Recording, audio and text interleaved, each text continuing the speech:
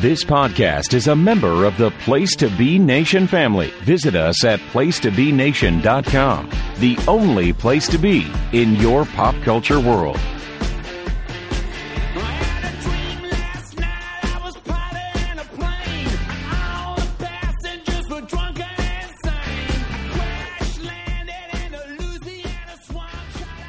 Yeah, let's get this show on the road. So let's say howdy, everybody here on Stream Lounge. Yes, Paul, Mark, Travel Girl, Moogie, and Tim back again. Tim, my partner in crime, so to speak, for the most part on a good portion of these MCU movies. Somebody I really wanted here for this movie because one of my favorite people to talk about superhero and comic stuff is Tim and Sean, who could get his crap together on here.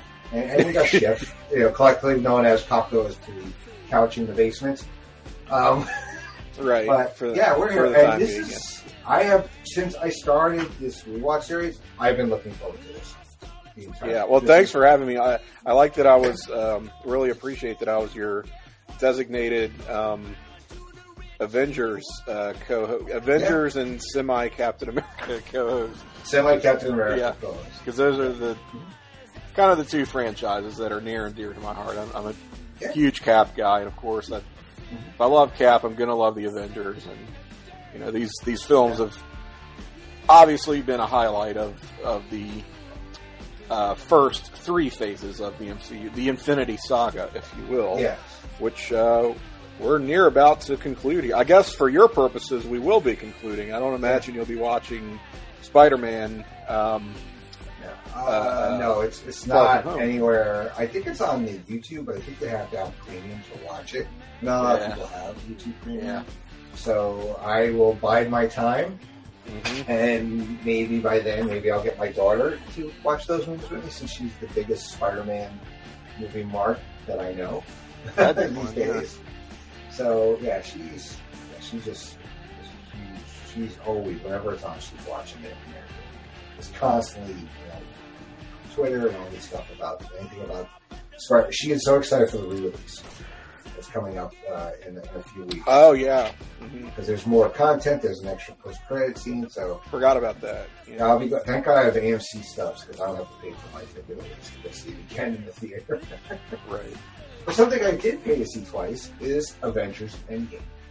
Yeah. So, and I'll talk about that as we get closer to why I had to see it again. And honestly, if they release it in theaters again, I will go see it again. I have, and also one thing I'm doing is I have this. You've seen a picture of it, my inflatable movie screen I bought for the outside. I can't wait to watch this movie on that again.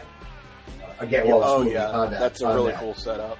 Yeah, I'm excited. We're gonna try to watch all out on it. So we'll see about the weather on Sunday. All right, so let's get the movie started. Let's start talking. So we're watching on Disney Plus. We're here watching, and we're gonna hit play in 3, 2, 1. Okay. So since the last time you and I got together, as we see, everybody was wondering where Clint was in Infinity War. Yep, and he's first ththing we see in this. Oh, and we see the ankle bracelet as well, which confirms that he's on house arrest. Essentially, there was that line in Infinity War that Clint and Scott Lang took deals to get out of the raft where they were imprisoned at the end of Civil War. Of course, the other characters got broken out by Cap. But, the two of them took deals. Did not see either of them in Infinity War, but they'll be playing pretty significant roles in this movie. So, making up for lost time. They did kind of a misdirect here as he refers to his daughter as Hawkeye, thinking that she was going to be the next. We hadn't heard about Kate Bishop yet being cast. That's true. People were talking about that at the time, saying, "Oh, I wonder if they're going to do the Kate Bishop thing with his daughter." Yeah, and it's like, no, it didn't turn out that way, which is fine. Either she's the greatest hide and seek player ever, his daughter, or something's happening here. Yeah, of course, in the theater though, after we watched Infinity War, I think everybody put two and two together immediately, and as to when this scene is taking place. Yeah. It's like, oh shit, everybody was snapped. His whole family except for him. Yeah. Yes. You kind of think that after that big climax to Infinity War, everyone gets dusted. You sort of think you're past that sort of emotional gut punch, and it's like, no, we're going to hit you one more time, right at the start of this movie, and in a way that I thought was a lot more effective than what they did in Infinity. That was one that you really, even though you don't see them get dusted, you really feel the weight of it in ways that I think it sort of, and that was one of my criticisms of Infinity War. It all just kind of washed over you at the end there. But I will not rehash that. So we pick up with Tony and Nebula, our last two standing, I guess, Avengers in space right now. Of the Titan crew, they're the only two survivors, which is straining credibility a little bit. Let's face it, that was a pretty big team. For well more than half of them to get dusted is kind of like, I mean, I guess it's possible, but I don't know. Law of large numbers and whatnot makes you wonder how 50-50 that split really was. That Thanos said, there's no bias, there's no playing favorites. So we get I like seeing Nebula here because of the she's kind of coming down and showing a more caring side here with Tony, and we get Tony giving his basically his last will and testament to Pepper, his last rites. Yeah, with what little remaining power he has here, his armor. Yeah. So as I was saying before the Clint thing, so we've had two movies since we last saw Infinity War, right? Both of whom took place independently of it for the most part, but at their post-credit scenes, right, had dealt with. What did you think of the one for Ant-Man? First of all, with Scott is in the quantum realm, and he's there, and the law of 50%. 75% of them go. Well, he could have gone if he wasn't in the Infinity. I mean, the quantum realm, right? Yeah, or maybe he even could have.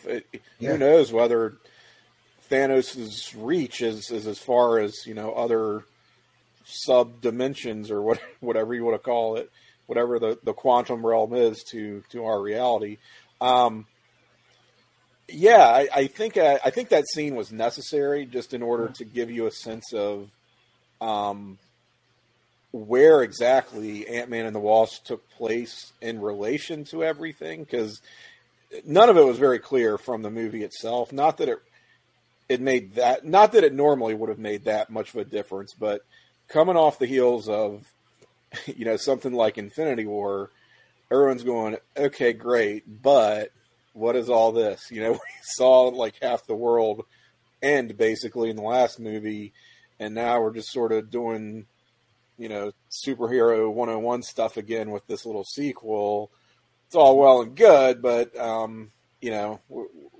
we had raised the stakes, and now it feels like we're pulling back again. So that stinger at the end to basically catch us up to the timeline, very much appreciated, and I thought was something that gave that movie a little bit more oomph, because it was. I'm not trying to say it was like the worst movie or anything, but from the MCU, but it was kind of middle of the road, right? Yeah. Other than that big moment at the end. Plus we also had Captain Marvel, which was pretty much took place in the 90s, but then we come forward to her answering the beacon that Nick Fury had sent out at the end of Infinity War. So now here, as we see Tony about to drift off because he's, oxygen, food, water, all running low, and he is, going to drift off here, and Nebula is going to, place him in a proper position. So, do you think when Carol shows up right? At the end of Sid Wiz Fury and sees the ground force that's remaining. You think they say, check space? Like how I mean, space is pretty big. How does Carol know? I know. I mean, is there a homing beacon or something like that they can tune in?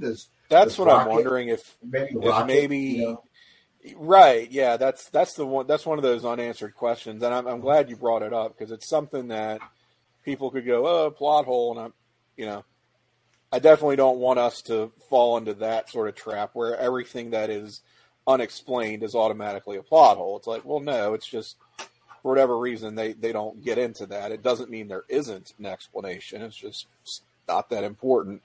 I look at it as where's the Benatar right now? The Guardian ship, isn't that still on?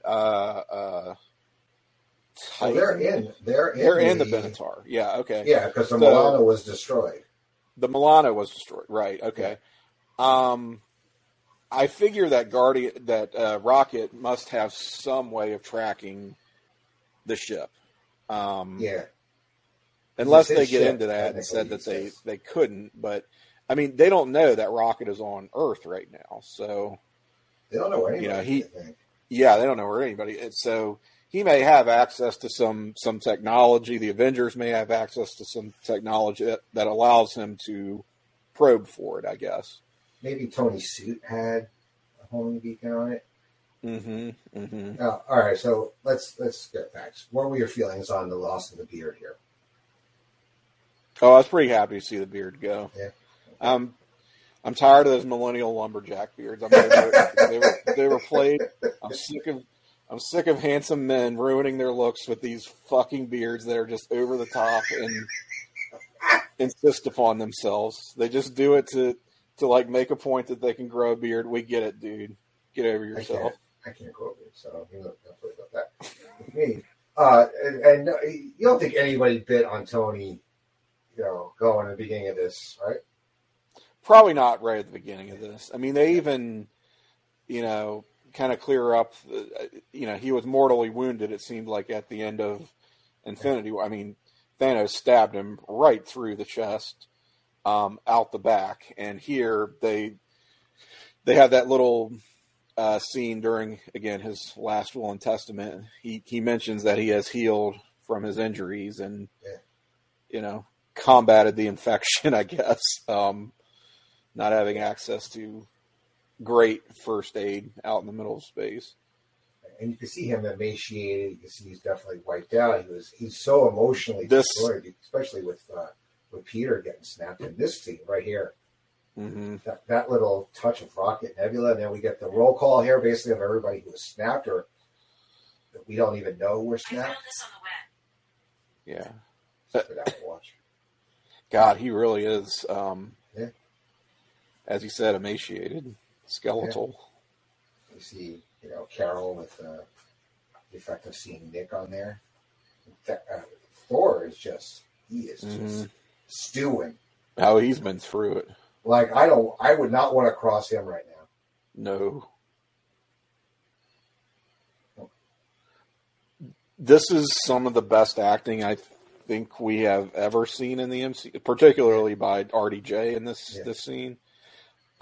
He is on another level. Yeah. For a second, I thought you were Build-A-Bear. As serious and as somber it is right now, he adds that line, and it kind of like gives you a little levity here. Mm. He wiped my face with a planet. The Bleecker Street Magician. I love that. Now, and we're going to call back to Ultron here. Yeah, this is great.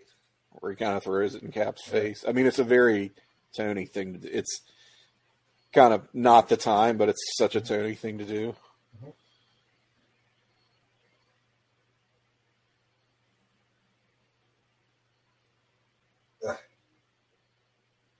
Even Rhodey can't calm him down. Mm-hmm. Yeah, some Civil War references here too as well. And now he's kind of doing a whole about face on his own stance during the on the Sokovia Accords, where he kind of capitulated, he caved and said, take the responsibility out of our hands. And I was going, you know what? Fuck that. I was right. We should have done this ourselves.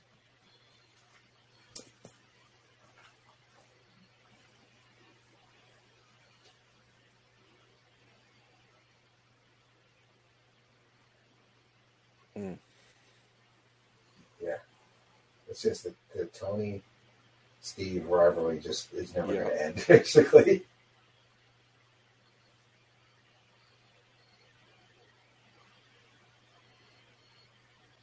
And this feels almost, that felt almost reminiscent of Cap surrendering his shield to Tony. It's like the shoe's on the other foot now.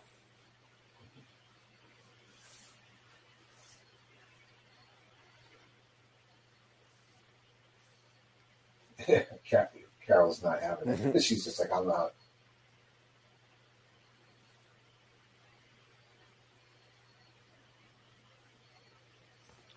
And I suppose she has no reason to believe that she couldn't, given as powerful as we've seen that she is from her movie.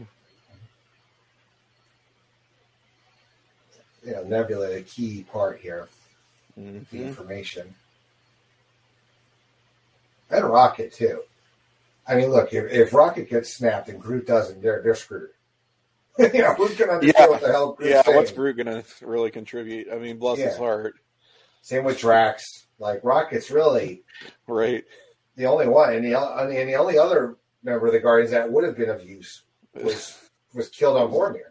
Mm-hmm. Yeah. So short of Gamora, they really did save the brains. Yeah.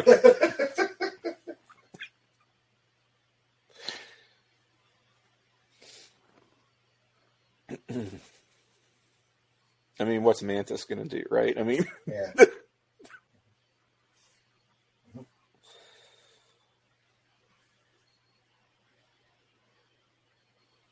Just like that. Yeah. I love how Rhodey so steps out of place here when he calls her new girl. We're all about Zero Life, and she's like, "Who are you talking to?" Mm-hmm.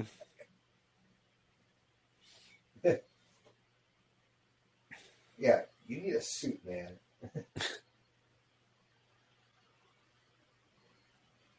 Rhodey, kind of an audience surrogate at the same time, saying, who the hell are you exactly, and where have you been? Mm-hmm. Why are you just now showing up? Awfully convenient. Just like, this is a great real moment between the two of them. Yeah. She doesn't flinch. Here's that just little eye thing. I like this one. Yeah, slight smirk. Mm-hmm. So she gets the confidence. I know we're a little burnt down on Thor at the moment, I think. But I would like to see a Thor Carol team up, at least for part of the movie, at least not a whole movie. Maybe when they bring Beta Ray Bill in or something.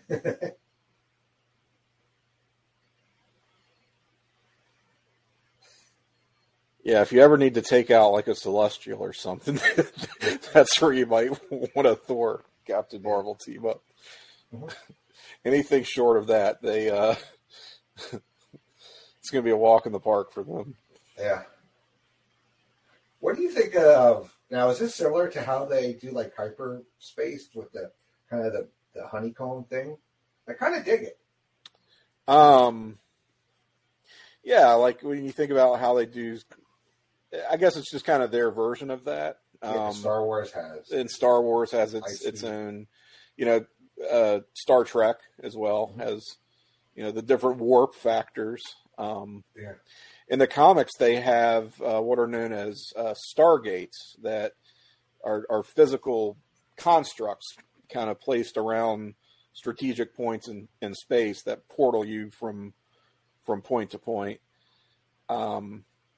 And the gimmick with those is they draw power from nearby stars, including there's one, I think, in our solar system. So it draws off energy from our sun, and there's a risk of it potentially destabilizing the sun if it's overused.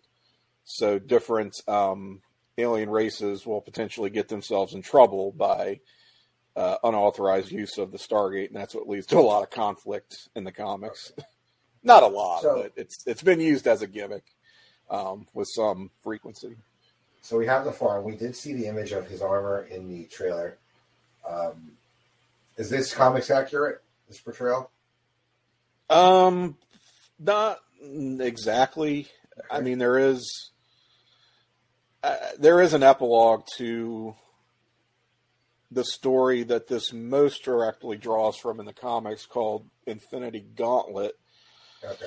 Which at the end of that, Thanos kind of retires to live a quiet life as a farmer. But, I mean, he had already been defeated basically at that point. And we get still, waste no time. The Iron Man Hulkbuster armor. Because we didn't say that. We pretty much pick up right where Infinity War left off. Yeah. Not a lot of time has passed here. And no stone. At this point, not a lot of time has passed. No stones. What's up? Yeah. Kind of like, we traveled all this way and there's no Infinity Stones?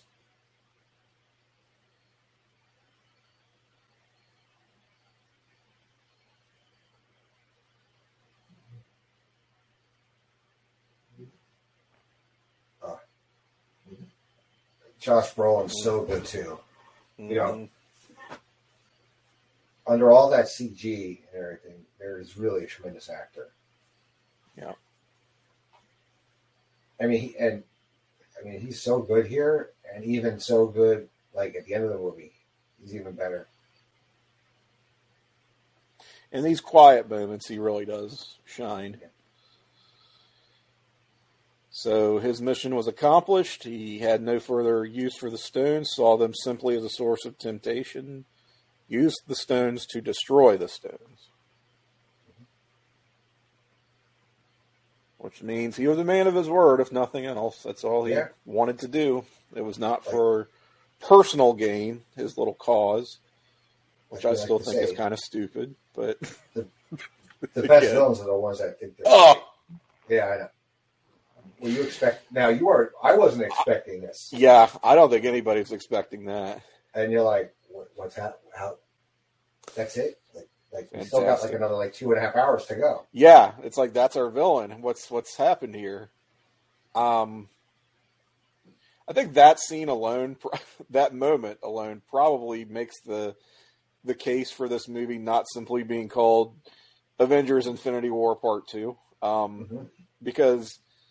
They're so cagey about what's the second movie going to be called. Is it going to be something entirely different? Is it going to be its own movie? And it's like, no, it's still a sequel. But thematically, and we talked about this when we covered Infinity War, that movie is such a Thanos story. It is as I called it, a perverse hero's journey where Thanos is our protagonist, and at the end of that film, he accomplishes his goal. He gets what he wants, and his story is over. Therefore, it wouldn't make sense to title this just Avengers: Infinity War Part 2, because it is not the continuation of Thanos' story, his journey. That's been done, and we dispense with him quite quickly here.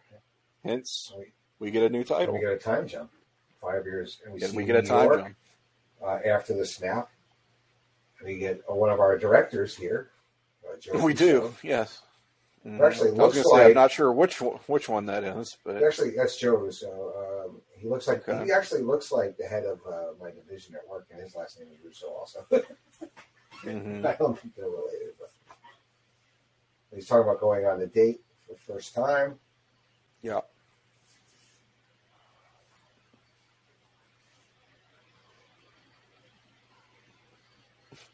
Okay.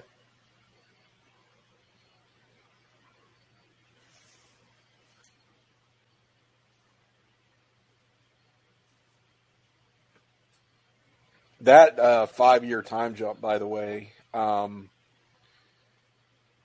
was just a hushed silence that fell over the theater. Yes. I remember when that came up, and it was just like, you're going, okay, is it going to say 5 days later, 5 weeks later, 5 months, no, 5 years later? We're like, is this really happening? I mean, they really got up the stakes, like, so to speak. Like, this is really, they didn't hold back. And it's one of those things that is effective in selling the gravity of, we're really feeling the weight of this thing now, right? Again, where all those kind of criticisms I had about the execution of the snap and everybody kind of fading out, dying in the same sort of unoriginal way, it didn't leave much of an impact on me. I know I'm a minority when I say that. This is where you really start to feel it, where it's like, okay, they're letting this breathe. We're not just going to turn right around and undo this thing. No, we are living with this world, with this status quo 5 years in now. That's heavy. And how they've been dealing with it for more than a minute, basically. Mm-hmm. And, we got that on a van that looks very familiar. It's a Scott Lang's, and there's a rat walking on it. Some people had a problem with this. The rat that ultimately saves the world. Yeah. And we finally figure out where Scott's been the entire time. Yeah, the rat.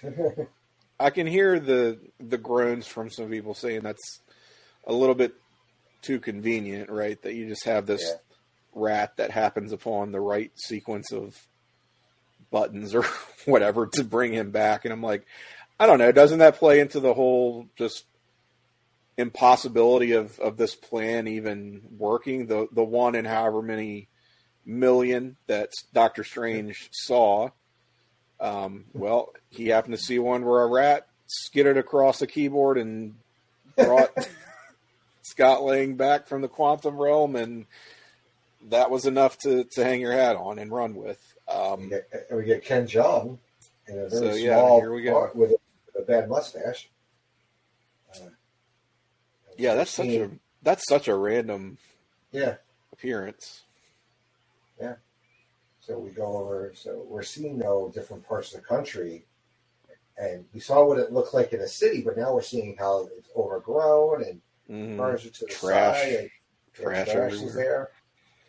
Really, it just shows like what as a society, as civilization, is going to be what we're going to focus our energies on, or something like that. You got to figure there's such a demand for jobs that if you don't want to be a refuse collector, if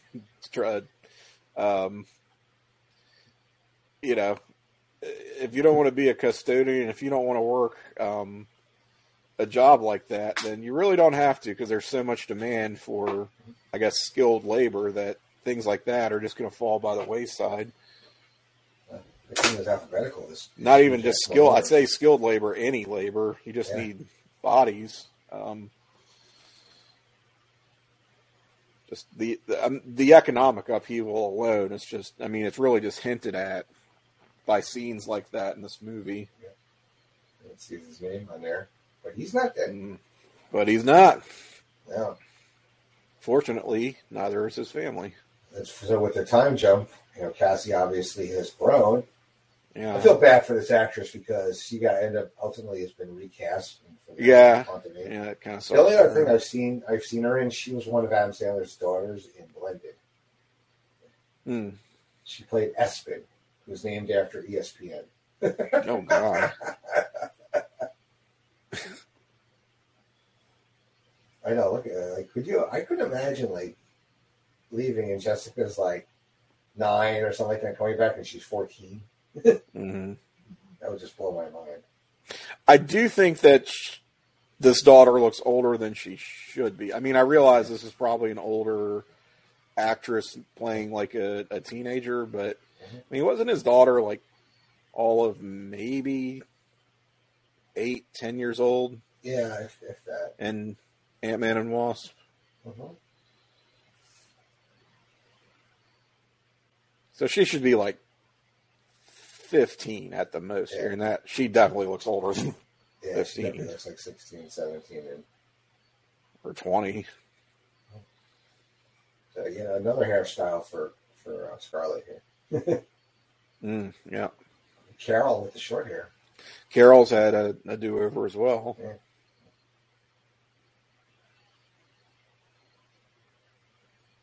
So did you perk up when you heard about the offshore earthquake here? Did you think Namor was going to possibly show up? I don't think I really caught that line at the time. It was definitely on repeated viewings where I was like, about that. I wonder what they're going for there. Yeah, it's a little Easter egg. We're getting it now in a few months. So. I guess so. You don't sound excited for it. Well, I mean, it who knows if it'll tie back to this or not. I mean, it's been so long. Yeah, I feel like they could go anywhere with it. But no, I am pretty jazzed for Wakanda Forever. Yeah, I'm excited about that.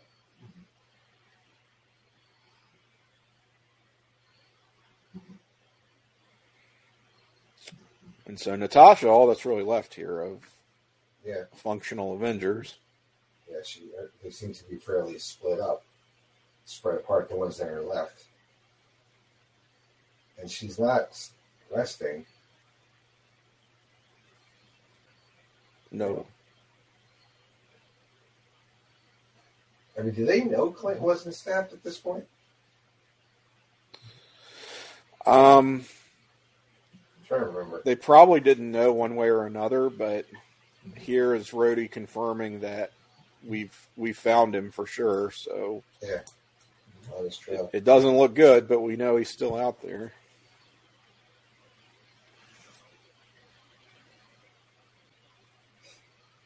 And so she's seeming relieved that he didn't get snapped. Yeah, that's something to work with.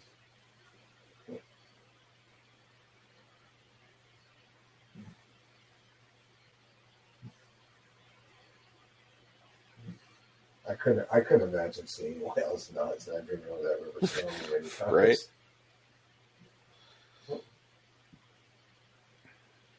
Yeah, that's Cap finding a silver lining. Yeah. Eternal optimist, I guess.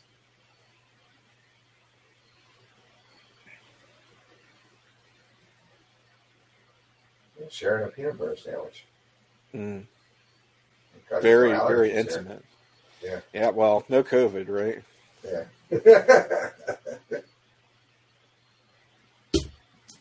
Imagine if the snap and then you had COVID at the same time. I know. That just would be like, really, we lose half the people we all have to isolate. You think it would have halted COVID, like just having the entire population? Like it's like it can't spread as much because there's just not as many people. I don't know. I'm not saying that's a solution, but never thought we'd talk about COVID and the snap as related to each other.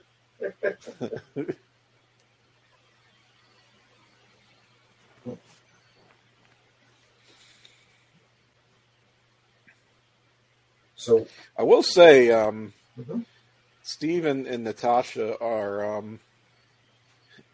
not something I would have thought of at the time of first seeing this movie at all. But having lived through 3 years of pandemic now, and thinking back to like the height of COVID and the quarantine days, I was like, I find myself relating to Natasha in this scene where this isn't great, but she's kind of making the most of it. Like she's in her element here. She's really thriving because she feels useful. She feels like she's busy. She's got things to focus on. She can go to work, and doesn't have to dwell on what's been lost. And some of those peak COVID days was like, I don't mind isolating. I don't mind quarantining. I'm kind of living my best life. Yeah, it's true. Because this is easy for me in the way that it's incredibly hard for other people. And I don't know. That's a weird little connection I had that may be very forced, but it's something I'm seeing now that I didn't before. So we get the first glimmer of something happening here because, Scott, who was thought to have been snapped, is still alive, and he's explaining how he's still alive and survived the snap, whether he was going to be snapped or not. Can you imagine that being 5 hours to you? Right. I would be freaking out. Relative to 5 hours, which makes sense because Michelle Pfeiffer, when she was stuck in the quantum realm for years and years, it's not like she had significantly aged or, had to survive. Like, more time passed for her than for Scott, but it still wasn't anything near the amount of time, the passage of time in reality. So we get, but also we're getting a glimmer of hope here because Scott's like, talking about how time is different, how they could use time to save the day here. Mm-hmm. It's no bad ideas. I get emails from a wreck. Tony living on a lake here, probably somewhere. Yeah. I want to say a little further upstate New York than Westchester. It looks like maybe the Catskills or something, possible.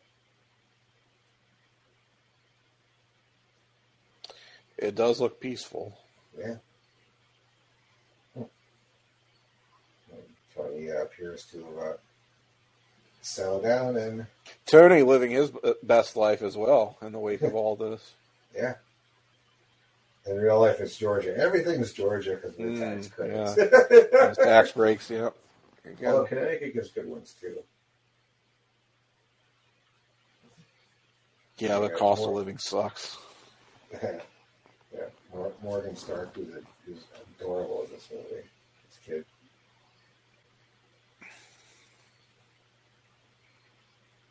Yeah, she, in the comics, right? She becomes a Young Avenger at some point, right? She does not exist in the comics. Oh, she does not exist in the comics. Okay. Scott's daughter does. Mm-hmm. She becomes Stature. She becomes, Stature. Mm-hmm. With size changing powers of her own. Yeah. Look, Tony, that green juice. Mm-mm.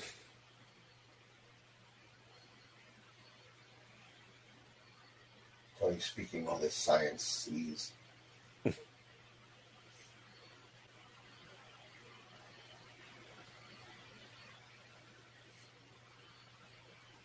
Billion to one cosmic fleet. Again, just like Strange saw in his little vision. Just like the Bleecker Street Magician saw. The Bleecker Street Magician, yes, thank you.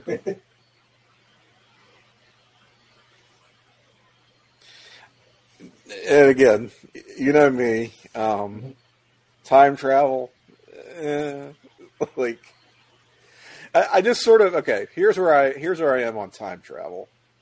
In a movie where that's already like baked into the premise, like, okay, Back to the Future doesn't exist if time travel is not a plot device. That kind of is the movie, right? Yeah.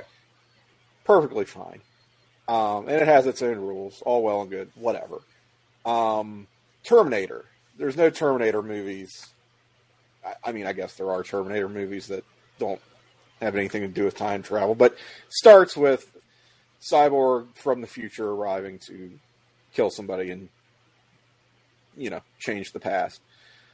I'm kind of okay with it in those types of situations, but when you have something that's been like a long-running property and then sort of introduce time travel as a new concept, that's where I start to think like, oh, we're running out of ideas. And I know it's a trope from the comics. I know it's a complete sci-fi convention.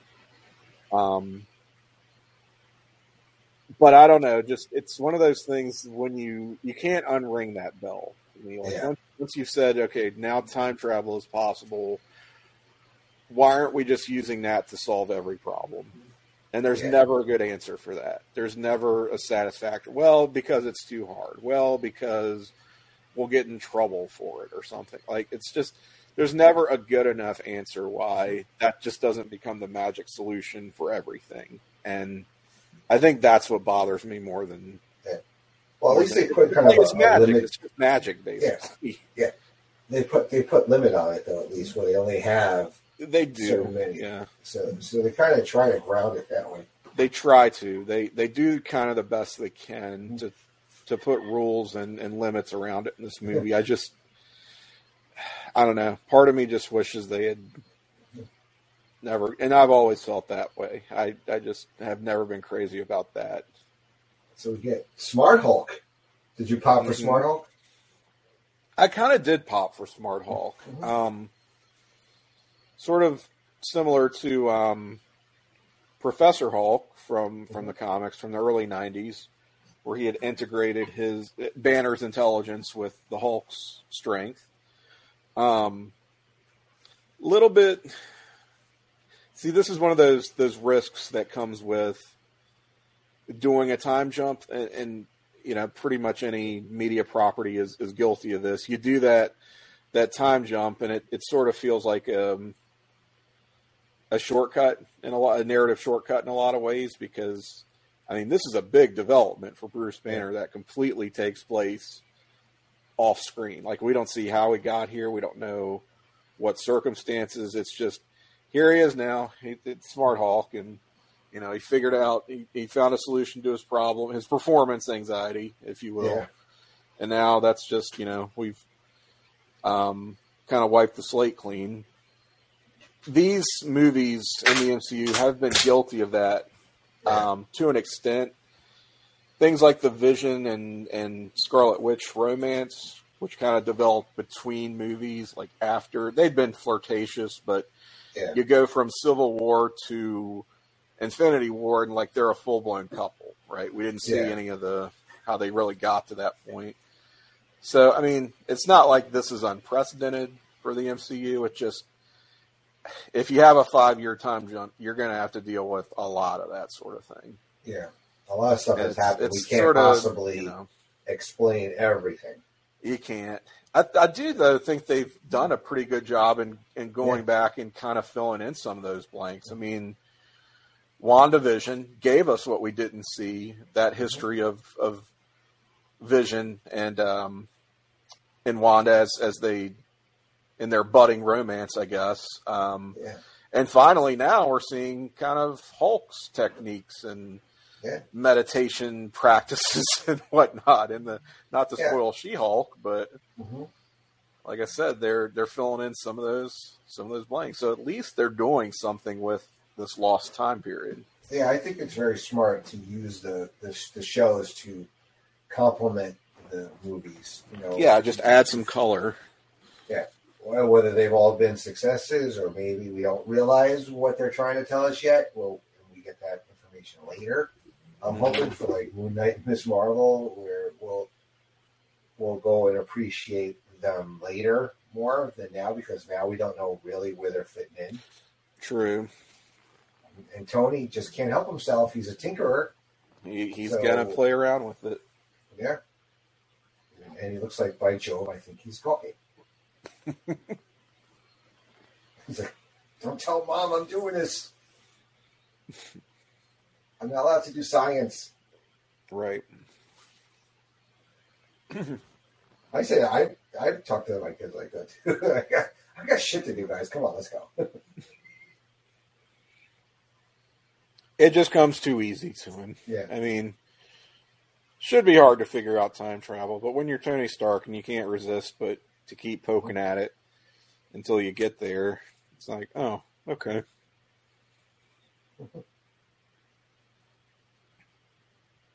He doesn't enjoy a good popsicle at that time, too. As long as we brush our teeth, right? Yeah. That's right.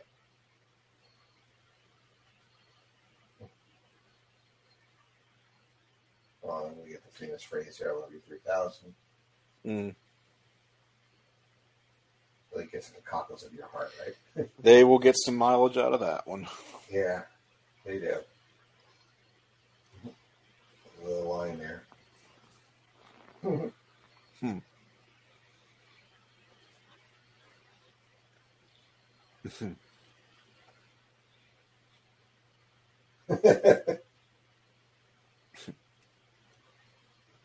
don't know. Seeing domesticated Tony. Yeah. Boy, talk about another relationship that totally played out behind the scenes. I mean, they were on and they were off and they were on again, and now it's like they're married with a kid. Like they sort of, I don't want to say threw in the towel on developing this relationship after that third Iron Man movie, but it was like, she was absent for a good part of that, and we were just getting secondhand information. Oh, we broke up. Oh, we got back together. Now we're getting married. We get them planning their wedding in Infinity War when everything hits the fan. Yeah. Now, going into this movie, where was your money on who was not going to survive? Everybody was saying it was either going to be Cap or Tony. I was thinking, I was definitely thinking one or the other. I was possibly both of them. I didn't think they'd have the balls to take out both of them. Yeah, I didn't think so either. So that's why I thought, Cap would be the one that makes the most sense because his death would have a huge impact, but at the same time, he isn't the fan favorite in the way that Tony is, so you can sort of get away with it. They don't exactly do that, do they? Yeah. I was expecting a I can do this all day line right before. Yeah. That's where my money was. My money was on Cap. I mean, I didn't know if anybody else was going to go either. I'm trying to think like who was the most expendable, I guess, or whose story has been told. I really didn't see, the other death. I don't know why we're dancing around this like people haven't seen this movie, but I guess we'll save it now. And they're watching this or listening to the pod. For God's sake. I mean, sorry. But we'll see it when we get there. But the other major death in this movie, I absolutely did not I don't think see it all. Really. No. I mean, and there was all sorts of leaks and fan theories and hoaxes out there. I think a lot of it was deliberately probably put out to throw people off the scent. Some of it had, you would see things like, oh, Cap's going to be the sacrifice to get the soul gem, and that's how he's going to go out. And it's like, they de-aged him. Yeah. Or maybe it's just a kid. Yeah. They re-aged him too much. Yeah, Bruce is not doing his finest here. No. Needs to recalibrate his... Oh, no.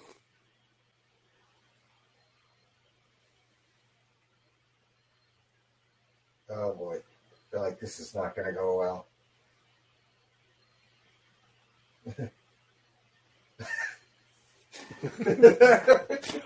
Somebody feed my fans. Well, yeah, those are the smart bunnies on either the baby or. It was like we did something. You did something. I don't think I would call it time travel. Yeah, this is a win, man.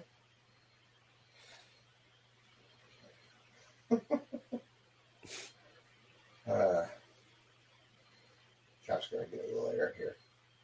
Yeah.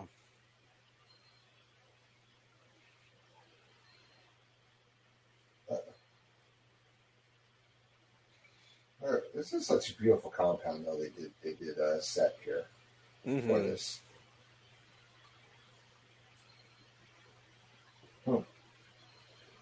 As much as I dig Avengers Tower, this this does make a lot more sense.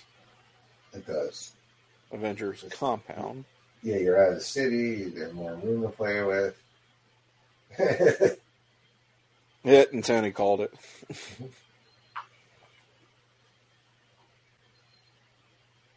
I like his very simple explanation too, because it's I mean, to sit there and think, why in the hell? I mean, I know it's done as a gag, but it's like, why on earth is Scott going through different ages? And Tony just lays it right out. It's like, you didn't push him through time, you pushed time through him. Yeah. In various different directions. So you got it backwards. Tony's laying his cars out. Mm-hmm. Yeah, these are his conditions. Yeah, but he has made a life for himself the best he could in the last 5 years, despite everything. Yeah. You know, wife, daughter, quiet. I think everybody wants, well, one of the three at least.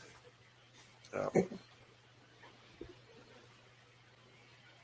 And you know, I can't believe I'm just now noticing this. Maybe I'm crazy, but RDJ does look noticeably older. You know, I mean, 5 years have passed. I don't think I'd ever picked up on that they had done anything to differentiate his appearance. But really and truly, I mean, his hair is thinner. It's lighter. You know, his beard is much more salt than it is pepper. Yeah. No pun intended. That was a bad joke. A little more crazy old man look to the hair. At least there's still good taco places after right. People being stabbed. I feel so bad for Scott right here because he just gets the taco set up.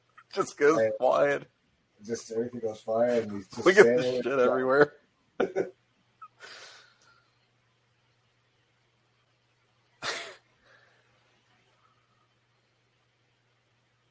Nebula just has no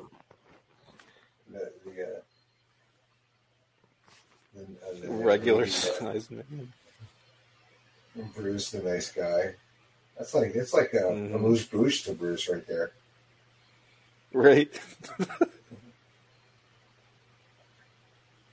Are they going on a little trip? I'm like sitting like, what are we doing here? Like, when did we enter a Wes Anderson movie? Right. That is what it feels like. Yeah. Like this song, I'm like, why am I listening to this? I don't like this kind of music. Wes Anderson's We Bought an Asgard. Yeah, we bought an Asgard.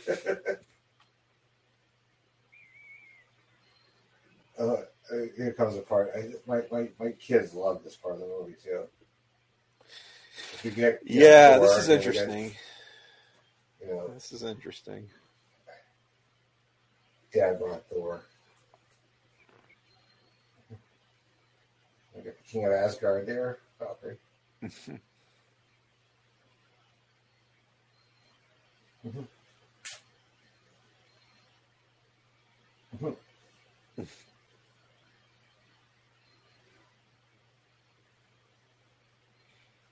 It's a million kegs piled up.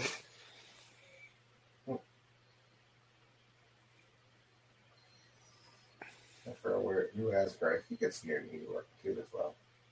I think somewhere on the coast, maybe Maine. I don't know. Kind of ripe in here. It's like basically like a shitty frat house.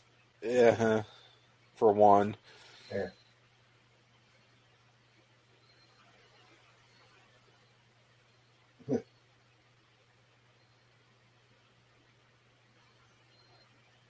What was your reaction to Dad buying Thor here? Gasp. This got a huge gasp throughout the theater. Shocking. Yeah. I was like, I hope that's a bodysuit and Chris Hemsworth didn't put on right. Oh man. There's Korg. Korg and Meek are back. Mm-hmm. Wasn't Meek supposed to be dead at one point? Yeah. At one point. New Master's calling me a dickhead. I think they revealed New Master was the guy in the Apple store, I think, from Winter Soldier. Oh, did they? I think somebody said yeah. They're sitting there playing Fortnite. That's pretty. That's a pretty funny callback, if so. Yeah. It's like he's made of driving me to Vox. He's like, this kid's calling me a dickhead.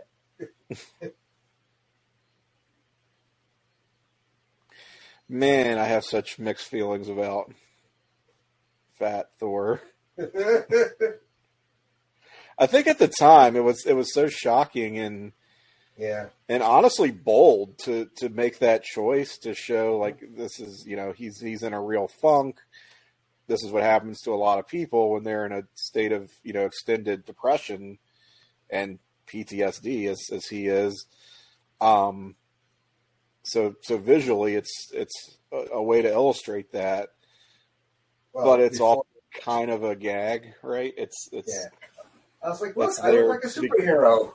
Yeah, it's Chris Hemsworth in a fat suit. It's there to give you a laugh, but I don't know. I thought it was kind of daring, and the fact that they not only that they went there, but they don't reverse it, like because you so expect that, you know, by the third act that there's going to be like a big training montage and he gets back into fighting shape, but no, I mean they really let it ride out the rest of this movie. This is just how he is, and you can't just go back that easily. And I thought that was kind of admirable, but I'm not sure how I feel about it now. I sort of think that while all that is true, like it does, I mean, put us in his mindset very effectively. I think it's more of a sight gag at the end of the day than it is a legitimate character development. Because when you think about it, Fat Thor is such a footnote in the history of the MCU now, because it's really just this movie and then we're done with it, right? Like we're done. We're like, okay, yeah, that worked for that, and you know, now we're all moving on. Let's forget about it. It just sort of, I don't know that it still works for me today. Yeah.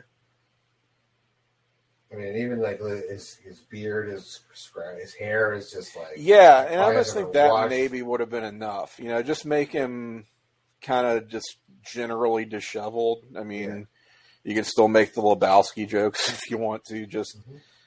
But we got to make him fat. Let's put him in a fat suit kind of thing. It's such a, it makes it a little bit maybe too over the top. Yeah. So like, he's a god. Does he have to work out? I mean.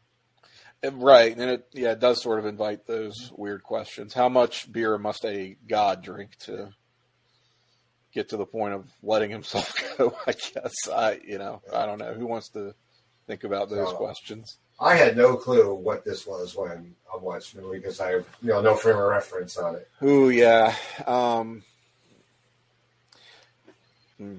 I've never been crazy about this stuff. Yeah. I love this this actor right here though, because he's like in everything where they need. A seasoned martial arts guy. I mean, he was in Snake Eyes. He was in Daredevil. Mm-hmm. He did a lot. I mean, I think he's in Bullet Train. Oh, is he in Bullet Train? Yeah, he's in Bullet Train. He plays pretty pivotal. The father of like the grandfather of a kid that gets taken or threatened or something. I forgot what it is. Yeah, I still got to see that. Yeah, it's a fun movie. Actually, I mean, definitely, it's like a lighter heart John Wick, but there are some nice kills in that movie. Okay. And you see Fastos and what's his face, Quicksilver as brothers. Oh, okay. Which Quicksilver? MCU Quicksilver? MCU Quicksilver, yeah. Okay. And he's really good in that, actually.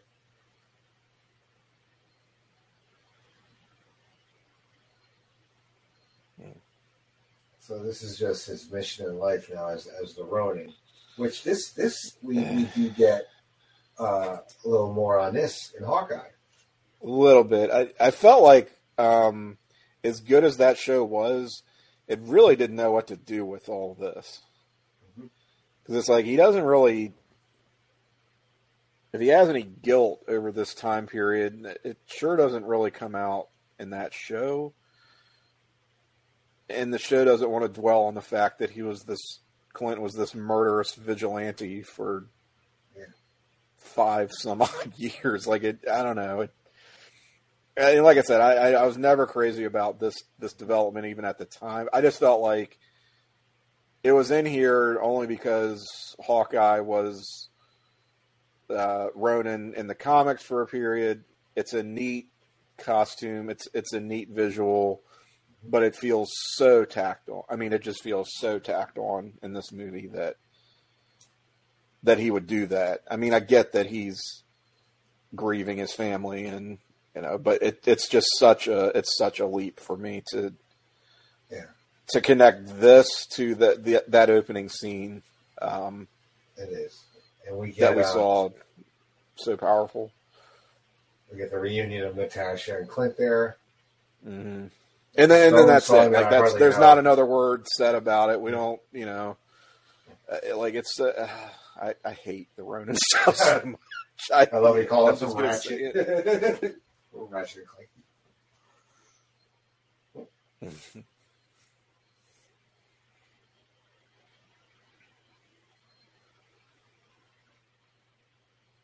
Clank. Very hulky. Very hulky.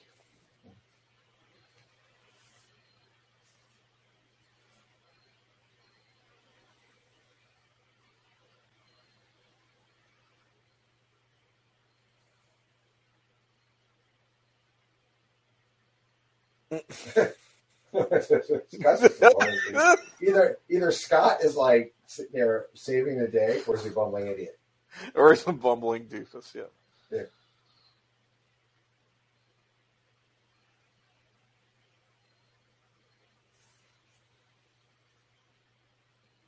I think they do the whole baby thing there.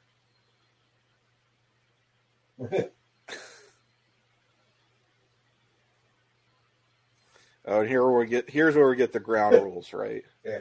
Of time travel in this universe. Yeah. They reference all these time travel movies. Mm-hmm.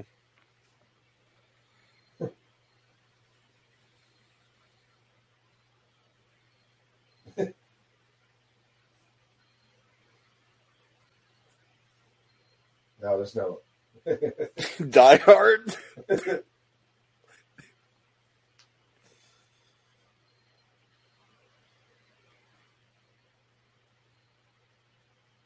I feel like Hulk could have found a less. In my head, I'm like Austin Powers, like, and I've gone cross-eyed. I think he could have found a simpler way to explain it, but he is a brainiac. Yeah. So they pass through the quantum realm. Right? Yeah, I guess you got to go. You got to shrink. Got to go subatomic. Go through the quantum realm. Pop out of the quantum realm. Yeah. In the past. Mm-hmm. You get the Barton Farm. So not only do you have to put in time coordinates, you got to put in like where you want to pop out geographically. Mm. Yeah.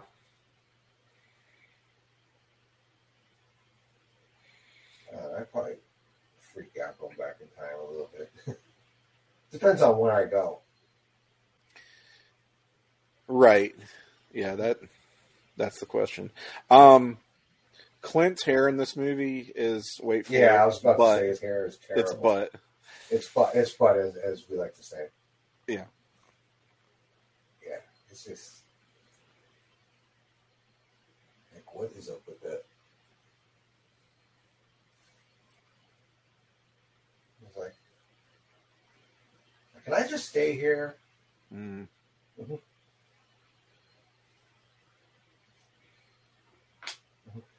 It's like, no, I need more time.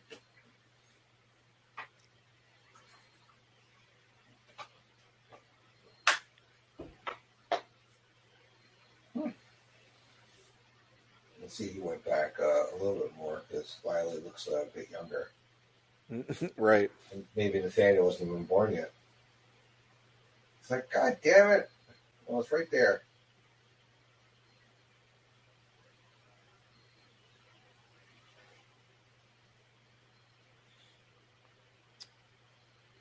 So it works. Took his kid's No, do they need to fine tune anything, perhaps? Yeah. So now they're breaking down where are the stones. Mm-hmm. Yeah.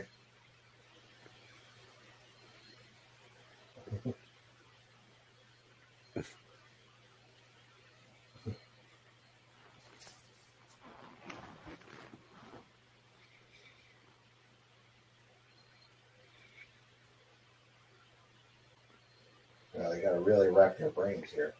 Mm-hmm. So you've got to use the formula to get there, and then you've got to use it again to get back. I take it. Got his hand in his pants like Al Bundy. Mm.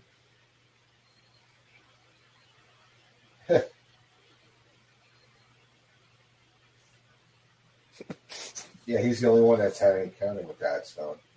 This is me muddling through a Zoom meeting earlier in the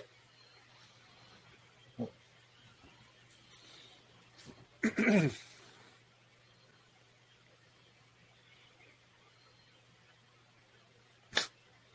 Ooh, Dark Elves. They seem as disinterested in the plot of Thor: The Dark World as the rest of the world was. Yes.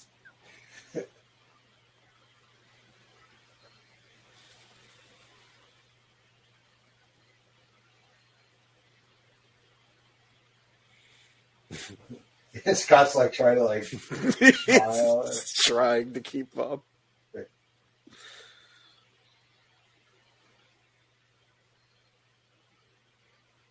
He's like, come on. Wrap it up. Like, this is like one of the most awkward points in Avengers. Thor wants a Bloody Mary. I like he's eating Hunka Hunka Burning. Hunka Burning Fudge, I think. Oh, is that the new Ben and Jerry's flavor? Yeah. It is green. Look at it. Yeah. Poor Scott gets abused.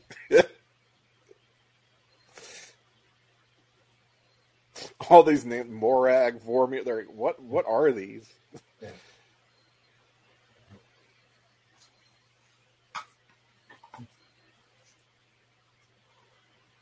Can I miss Natasha and your notepad?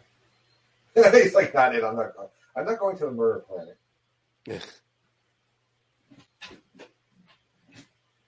We're going to doctor it.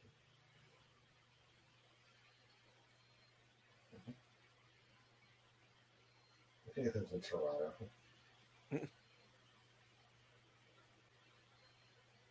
I like Natasha being the one to put this together. Mm-hmm. Yeah, they call it time heist.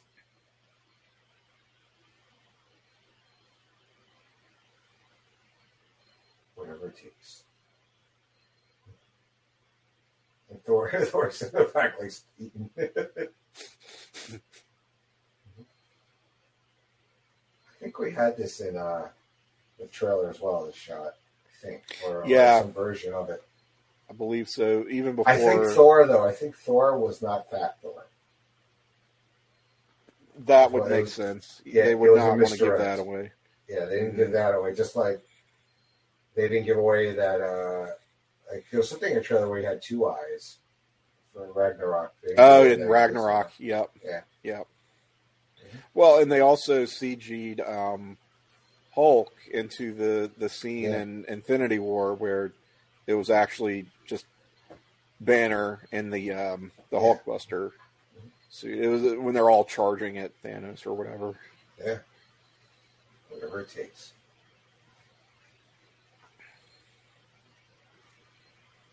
What do you think of the teams that they come up with here? Do you think they got it right? Do you think there was anything you would have rather seen together? Well, I know that another one of those, like, oh, isn't it convenient that Clint and Natasha were the two to go to the Morag? Vormir, excuse me. And it's like, no, I think Nebula probably set that. I mean, she knew the score, right? She must have known what it took to get the Soul Gem. Yeah. And I feel like she was the one said, it's going to have to be you two. Can't really elaborate, but but well, because there are no other Avengers, I think, that are that close as Natasha and Steve are. Right. Right. I mean, Rhodey and Tony, but not that close. I love the throwback to it. Yeah, you don't want to risk it. You don't want to lose somebody, and it's like, well, they actually doesn't count. That doesn't count as the sacrifice you think it was.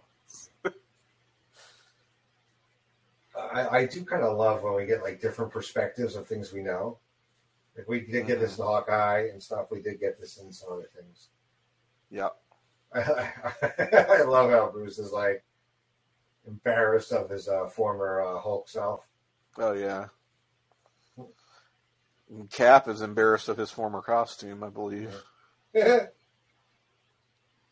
it's not like they went back to the Banner, the Norton Hulk here. True. Or the Lou Ferrigno Hulk days.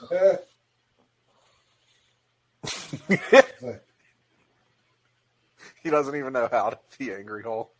It's like, I don't know how to mindlessly Hulk out.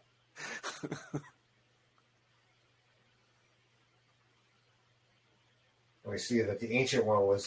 this is cool, too. Yeah, seeing that she was very active during this, behind the scenes. Yeah. And it wasn't just the Avengers.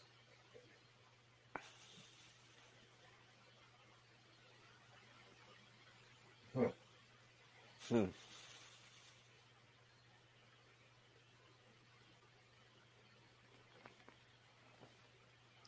mean, this is a character I don't think anyone expected to see in this.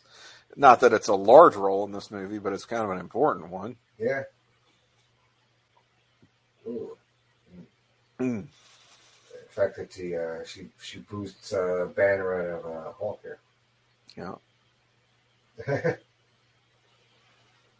Were you one of the people bothered by the casting of her or no?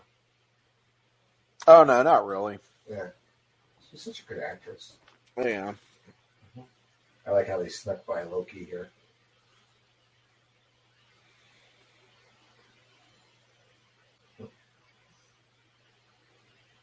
Yeah, like it or not, we will revisit Thor: The Dark World.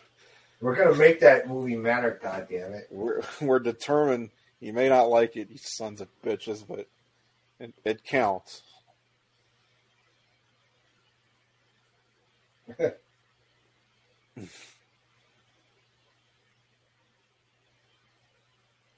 you drunk enough already? I know. I mean, can you time travel drunk? Russo, we don't see enough of these days. Right, yeah.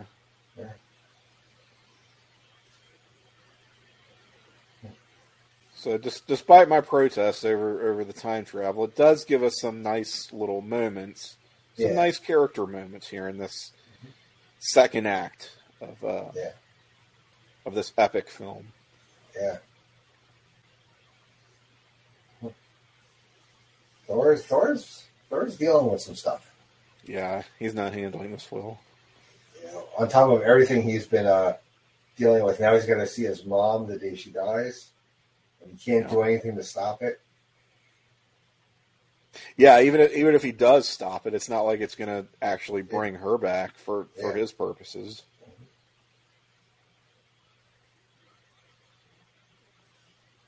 We'll save her in this timeline, but Rocket being the voice of reason a lot in this movie. And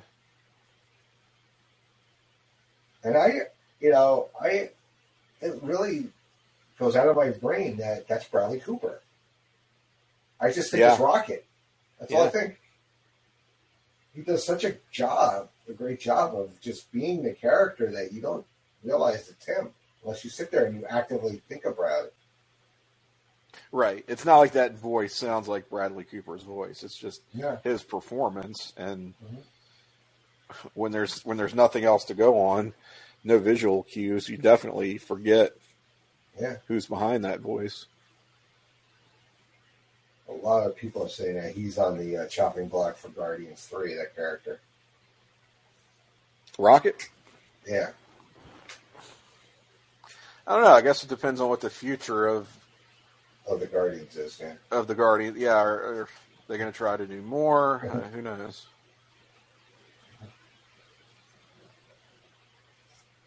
James Gunn seems like he's kind of ready to wash his hands of it. Yeah. He did direct, I believe, the Guardians parts in these movies, I believe. That's what I've heard, yeah. Well, I think because you told me. Yeah. I don't think I knew that otherwise. So they split up.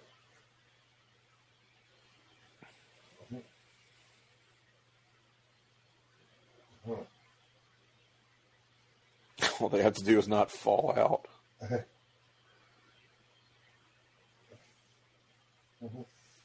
Hey, enjoy the ride. Be your last. Mm-hmm.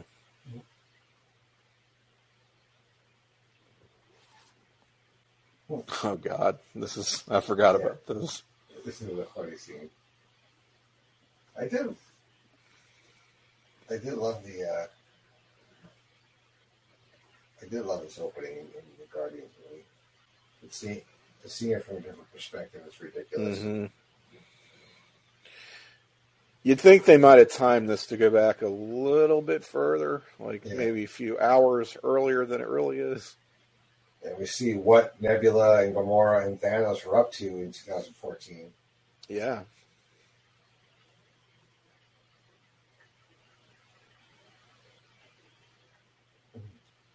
Oof. It's a good way to get rid of your enemy. There was a pop in the crowd for this part when we see Gamora again. Yeah, her reappearance. Yeah, we see Leviathan fly by there. Yep. Mm-hmm. This is not the softened, part of the team Gamora. This is right. This is I work for my dad. Got to get these stones, Gamora. And the very intense sibling rivalry that has not yet been resolved. Mm-hmm.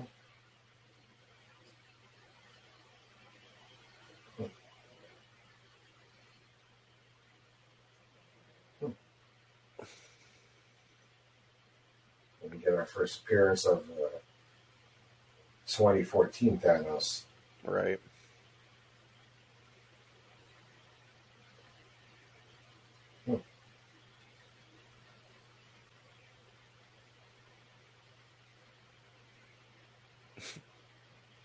This bladed weapon he carries, not unlike a helicopter blade. Yeah, pretty much. Which I've seen some fans speculate is a nod to the Thanos copter. Which I don't even know how to begin to describe. And here's where our heroes get made here. The little connection. Right. She's experiencing some entanglement with her future self. Yeah. Like, what is happening?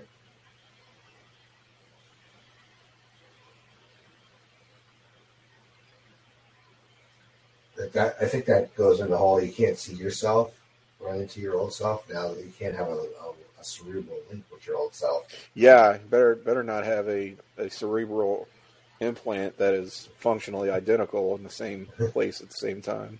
Yeah.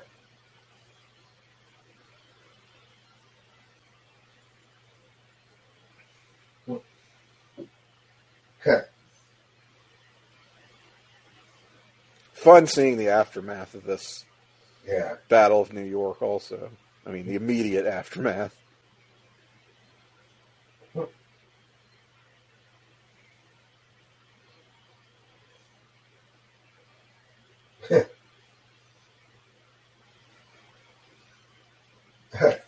Did nothing for your ass. That's America's ass.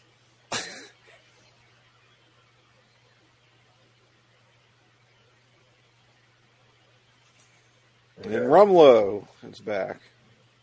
Yeah, And Sitwell.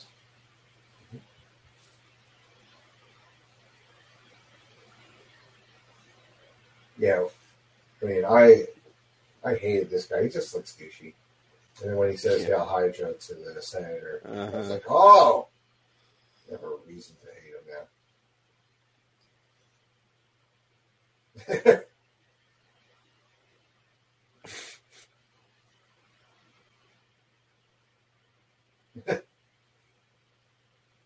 Yeah, sure, it was that easy to shut somebody up.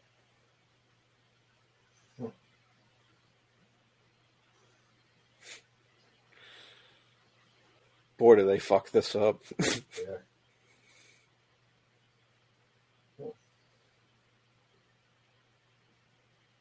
Give a little nod to his fall. Yeah. Mm-hmm. I feel bad.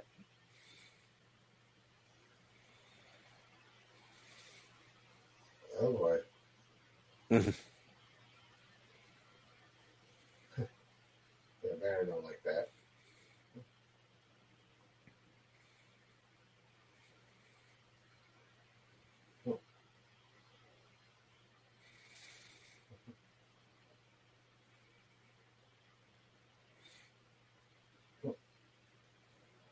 So we know what happened to the scepter. And a callback. Yeah, another callback.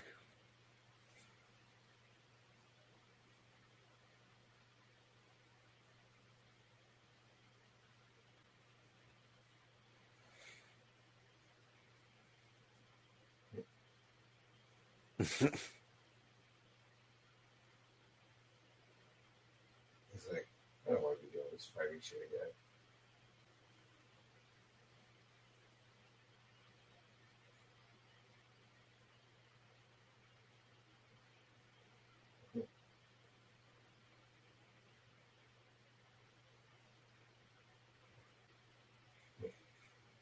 So ultimately, it was, I guess it was Hydra that ended up with the scepter because Baron Strucker had it at the start of Age of Ultron. Yes. They get it back. Yeah, nice lobby of Stark Tower here.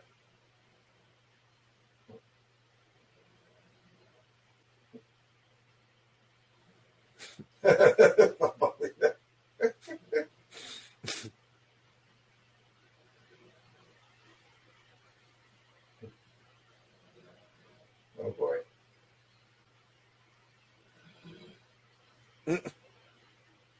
Axe Friday Spring. God. Very 2014, 2012 reference, actually. Yeah. Yeah, really. In 2012. We get Redford back. That has got to be the most unexpected guest appearance in this movie. Because he had just retired from acting, right? Like he was, he made a whole big to-do about how he was done, and I guess maybe he filmed this before all that. They might have just done it for a day. I mean, how long does it really take to film this part here?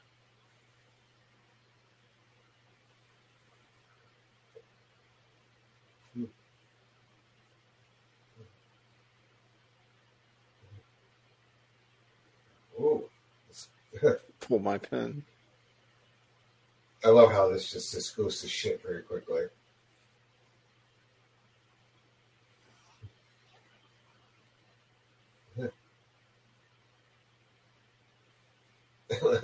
Loki's just like, something's going on here. Mm-hmm. Oh. Mm. And making Hulk take the stairs just totally screws everything up. Yeah, that backfired. Yeah. He's just like, all right, fuck that, I'm out of here now. And yeah, he was as much a liability as an asset back then. And we all sit there going, wait, what happened? Like, where's this going to go? Where's Loki? And a lot of people, that was a question we had for a long time until we get the Loki series. Right. Enter Loki, the series. Like, that wasn't supposed to go that way. Oh, we blew it.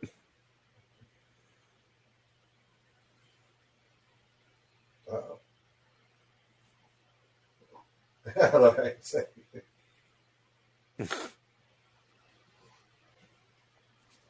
Old Cap versus New Cap.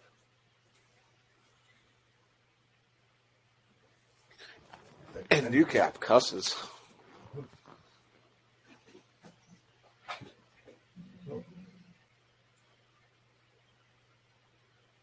Yeah, I got it. It's like, oh my god, I was such a doofus.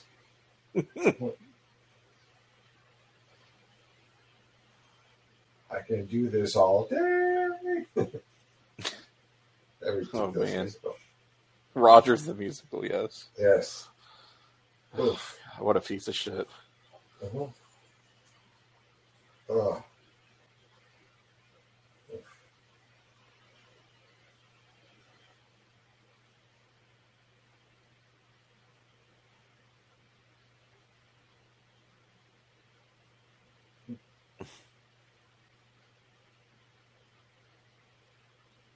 I mean, I guess they had to do something like this in a time travel story. Then I'll go overboard with it. Somebody had to find themselves. Mm-hmm.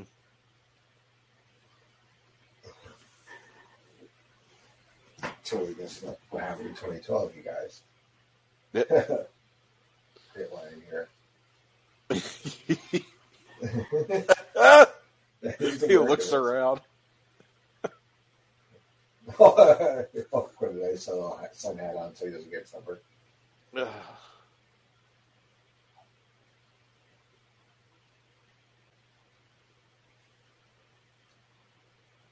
We get the whole man of science versus man of faith. Yeah.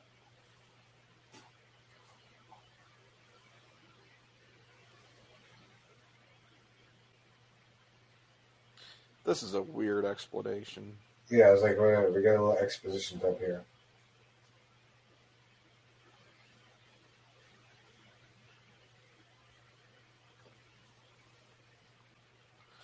I mean,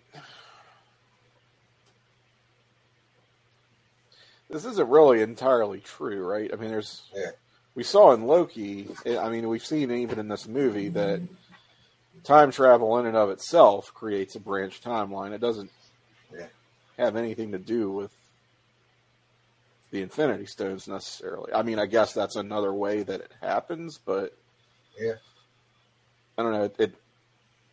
She made it sound like that was the only way it worked.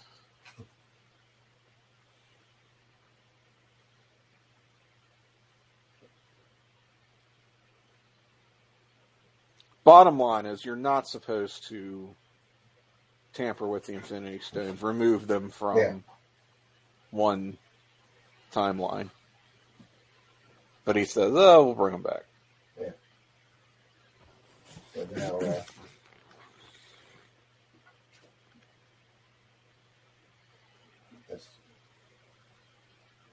the ancient one is convinced.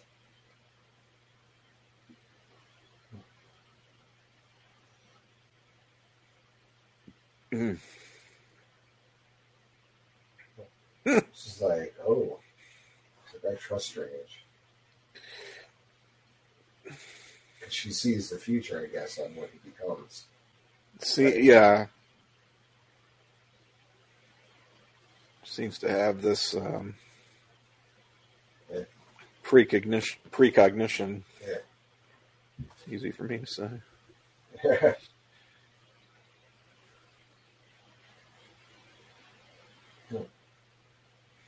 She's like, oh, don't make me regret this. Well, at least they sent the right one to go after the time stone. Yeah. I think anybody else would have gotten it from her.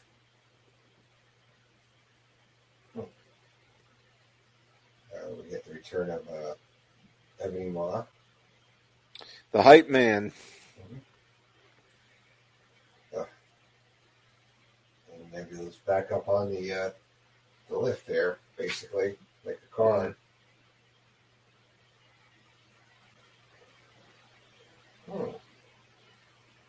I like that we get the Children of Thanos return for a brief period of time. Right. Get a lot of shine. Unless you know that they've pretty much always been in the picture. Yeah. I mean, I would like to see more from them, like I said in Infinity War. I don't know if we get, like, there's somebody that deserves a movie, a show, or something like that, but I would like to know more about them.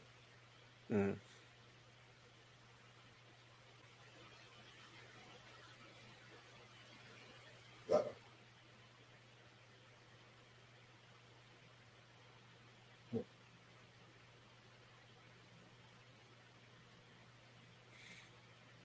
So they're getting made, basically, by Thanos.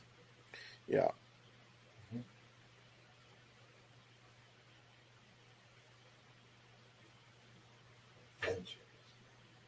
He's like, I remember what they did to me 2 years ago. I'm still trying to get over that.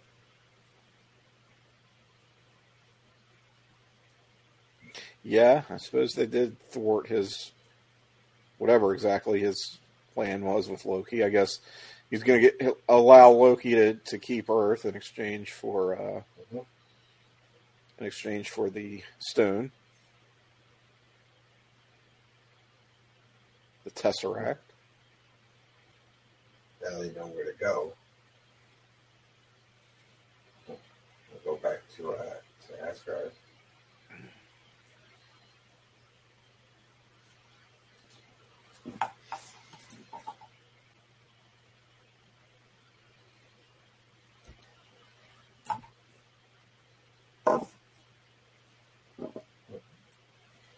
Frigga, is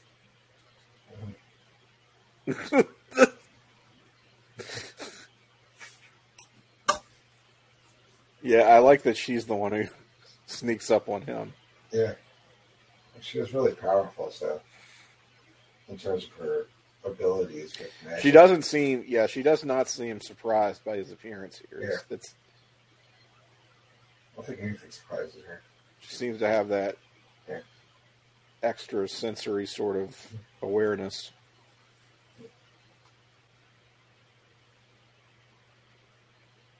It's like, she basically says to everybody, like, life hasn't been kind to you, has it? Because you wouldn't look like shit, Thor. At least she didn't say you look tired. Worst thing you can ever say to a person. You look peaky.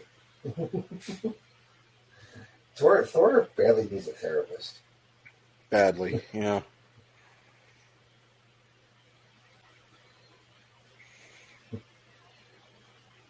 I can't remember if she returned to do this. I think she may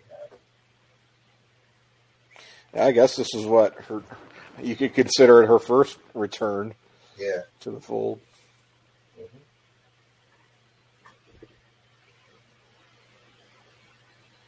Yeah, I think they had to amend some fences with her. I don't know. It seems like that was maybe a little blown out of proportion. She thought that Patty Jenkins was going to direct that second Thor movie. It didn't work out. She wasn't crazy about it, but she was still under contract. She did it, but I don't think there was ever any animosity truly. But she just probably didn't have a lot of desire to return to the role after that, and they didn't have much desire or reason to bring her back until they did. Yeah. Easily, that's dropping on Disney Plus soon, too.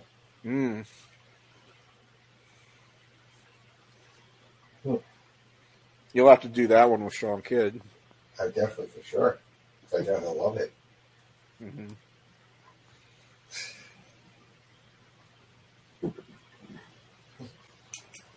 He's trying as hard as he can to convince her.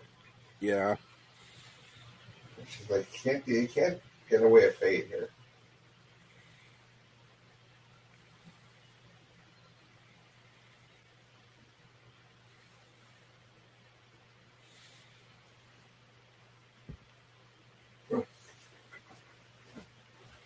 do think it'd be neat if he, in a weird roundabout way, he had prevented her death here. Again, not that it would affect our timeline, but just to kind of give him that little something that's, that's somewhere out there his mom is still alive.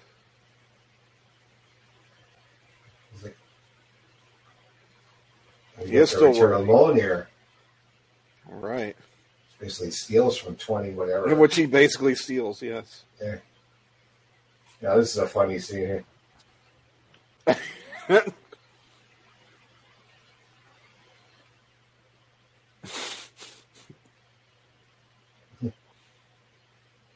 I know, like, and we're sitting there like, oh yeah, it's the same scene. Like, this is fun. I mean, in a lot of ways, this movie is just sort of an excuse to do a clip show. Yeah. Old sitcom style of the greatest hits. Mm-hmm. Rudy. He's an idiot. She just says, yeah. Yeah, he just knocks her out. Oh, God.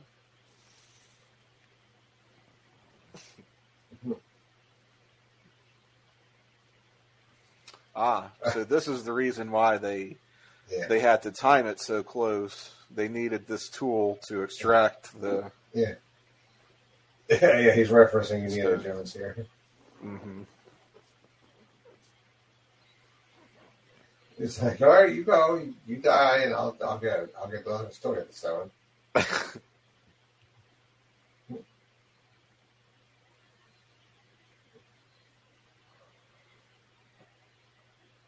Oh yeah. So if Rhodey tried to do it,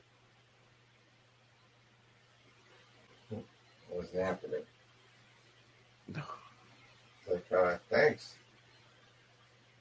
It's a robot arm. Very Terminator-esque. Yeah, sure is.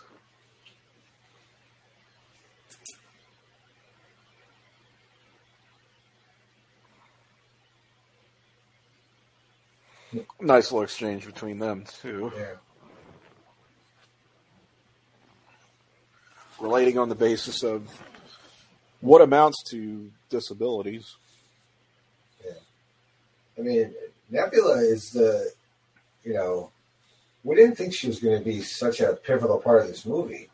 If somebody had said to you, Tim, which character do you think will have the biggest effect on the overall plot of this movie? Where's Nebula in that discussion? Not close? In the conversation. No. Not at all. She's like down at the bottom.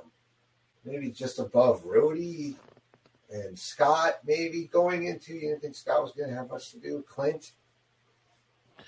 But I got to say, I really appreciate it because she increasingly has become maybe my favorite part of the Guardians movies, especially in that second volume. I think she kind of steals the show there. Yeah, for me, when the character has a great arc over a movie or two movies, whatever, that's really what gets me in. And her arc is incredible. I mean, Yondu has a good one. I mean, I could equate, like, the greatest arc to me, actually, is David in Schitt's Creek. To see where that character starts at and where this character ends at. It's just an incredible, testament. A lot of growth. His talent as a writer. And, so you see that with Nebula with these movies. Mm-hmm. It's like, Oh. Now, I'm kind of confused here. It's like, if she's like part robot, but yet she can be choked? Yeah, I mean, I guess she still has enough Cyborg-ish biological components that... Yeah. She's like Frankenstein's monster. One of the few things that hasn't been replaced. Yeah. I guess is her windpipe. She's like, oh, shit.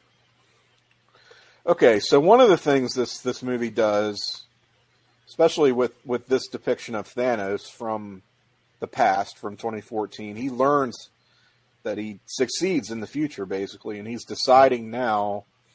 Well, if I know that I am inevitable, as the line is, that I am going to succeed, then why don't I just take the shortcut, not have to go on this quest for all the stones? I know that I've basically gotten them in the future, so let me just skip a few steps. And it makes him more of an out and out villain, this version of Thanos, and it strips away some of that, I think, nobility that they tried to imbue him with in Infinity War, which I argued really didn't work for me because I mean, he's a genocidal maniac at the end of the day, and I get that they had to put in the work since he was such a prominent character, as I would argue the protagonist of Infinity War. They had to try. I just wasn't crazy about his motivation or that decision to, I guess, give so much of that movie over to him. But here, they don't have to do that. They can just make, they're like, he's an asshole. He's a villain. Yeah. He's shit. And in a way, like, I mean, he's not as deep of a character, but it works a little bit better for me now. I'm like, just let him be a pure bad guy.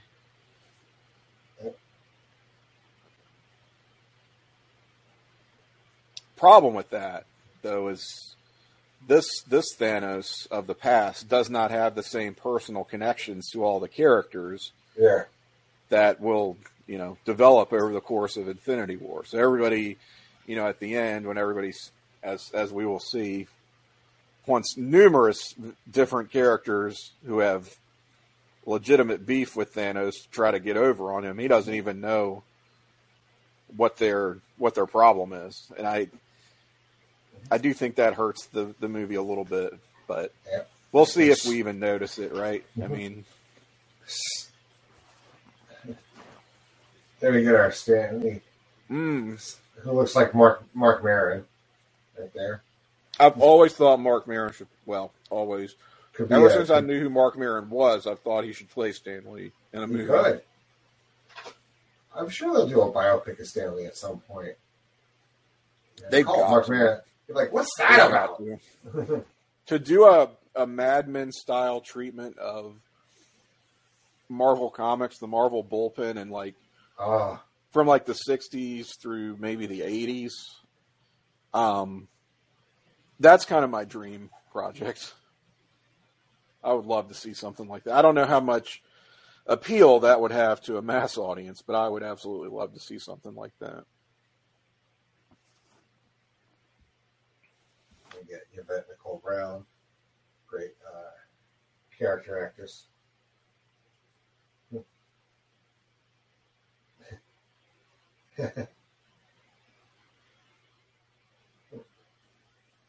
One thing I hadn't noticed before is Tony. So Tony is hit by a planet, and then he gets hit by a Hulk.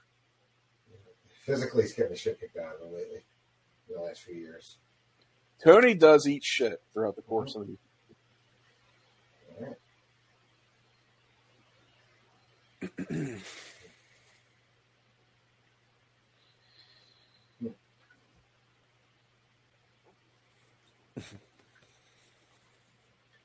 And it's the same base where they had the consciousness of Arnon Zola, right? Of Zola, yeah. Yeah. Okay. Gotcha. Oh yeah, he's calling him. We get a. I don't know if they de-age him or if it's just makeup with John Slattery here. Right. Yeah, I mean, hard to say. Mm-hmm.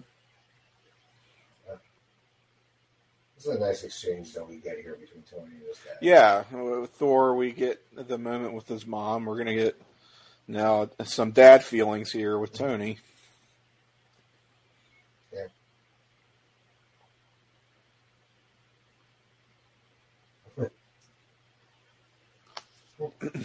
Howard and Howard. He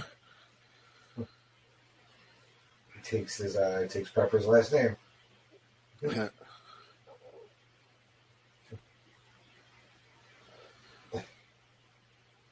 Yeah. I don't know what I would do if I ran into my dad at a young age. And kind of weird seeing young Irv. Yeah, that'll throw you for a loop. You know, going to the bowling alley and seeing my dad as a little guy, you know, bowling 220, 230 games with my uncle using him as a Good old Ant-Man helmet.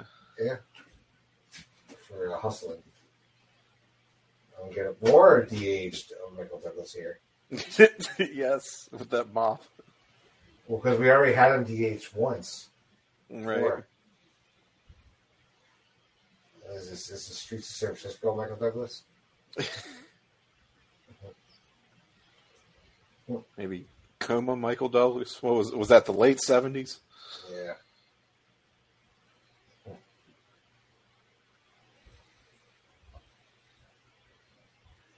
See, he needs to find them pin particles. A lot of costume changes here Yeah. for Steve and Tony in the time heist sequence.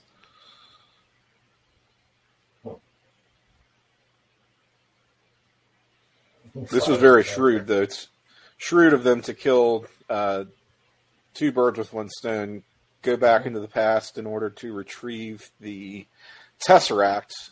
At the same time, you can snag some more time particles. Yeah. Well, they had to, because if they don't find the pin particles, they can't. They're trapped. They're stuck now, right? They right. So they only had enough for one round trip each. So what they should have used to go home, they used to go further back into the past. Because there's no plutonium, like like Marty has no plutonium. They have to improvise and use the bolt of lightning. Yeah. Yes. Or if it's Star Trek 4, the one with the whales, they have no dilithium crystals. They have to get creative. This is a kind of a scene where you're kind of like, oh, Peggy, loved him for all those years, no matter what happened in her life after that. Margaret Carter, we get Haley Atwell returning again. Mm-hmm. But they aged her up a little bit. A little bit, yep. Which they would have to. I mean, 30 years since World War II. Mm-hmm. Yeah, she's got to be in her 50s here, right? Yeah, oh, yeah. At least. Yeah. And she lives to be pretty old, too, right? In her 90s, she dies in Civil War. Looks that way. Yeah.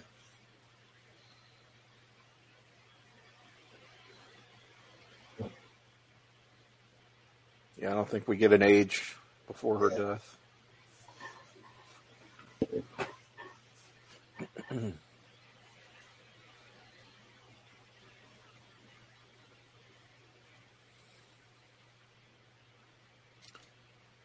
Howard Stark getting parenting advice from Tony. Yeah. He's only been a parent for about 4 years now.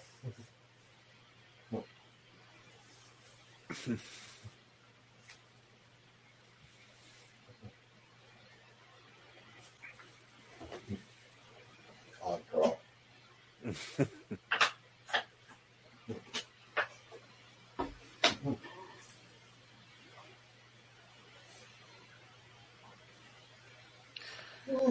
Boy, they let these. I mean, for a movie that is truly a Hollywood tentpole epic, they let these character moments breathe. Yeah. I mean, other than those little smatterings here and there of action, we haven't had like the big action set piece. It's all going to be concentrated for the climax. Shows a lot of restraint for a movie like this. Yeah. Oh yeah, we get Jarvis there. Yeah. Who was a character in Agent Carter? If you had watched that one. Yes, vaguely remember. Yes. And the Avengers Butler in the comics. Yeah. They're Alfred, if you will. Well, fighting with yourself here. Mm-hmm.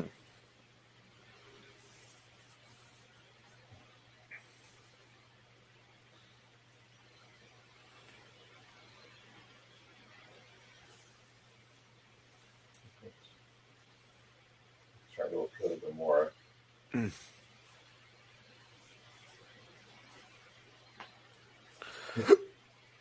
Excuse me. Hope I don't get the hiccups. I just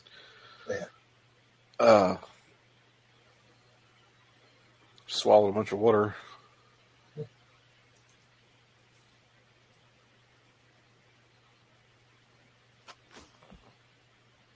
And hopefully my bladder holds up for another hour. Yeah. So far, so good, I will say. That's been my concern too with the longer movies. So far. I'm not gonna lie, I think it was Ant-Man and Wasp. I think literally as soon as I hung up, I ran into Yeah, that's happened to me on a few of these. But that's the good thing about Pixar movies. They're short. Also, the fact that I drink 64 ounces of water every day. Right. Never thought I would do that. I never would. I even bought this fancy bottle that's big, and no, I just find myself. Oh, you got one of those expensive water bottles. I did, and I broke it, and then I bought another one. I haven't used it. I just take this, I drink it in the morning, and I refill it 3 times. Okay. I don't know why. The big ass man. I mean, whatever works. It's intimidating, those big ass water bottles. Yeah.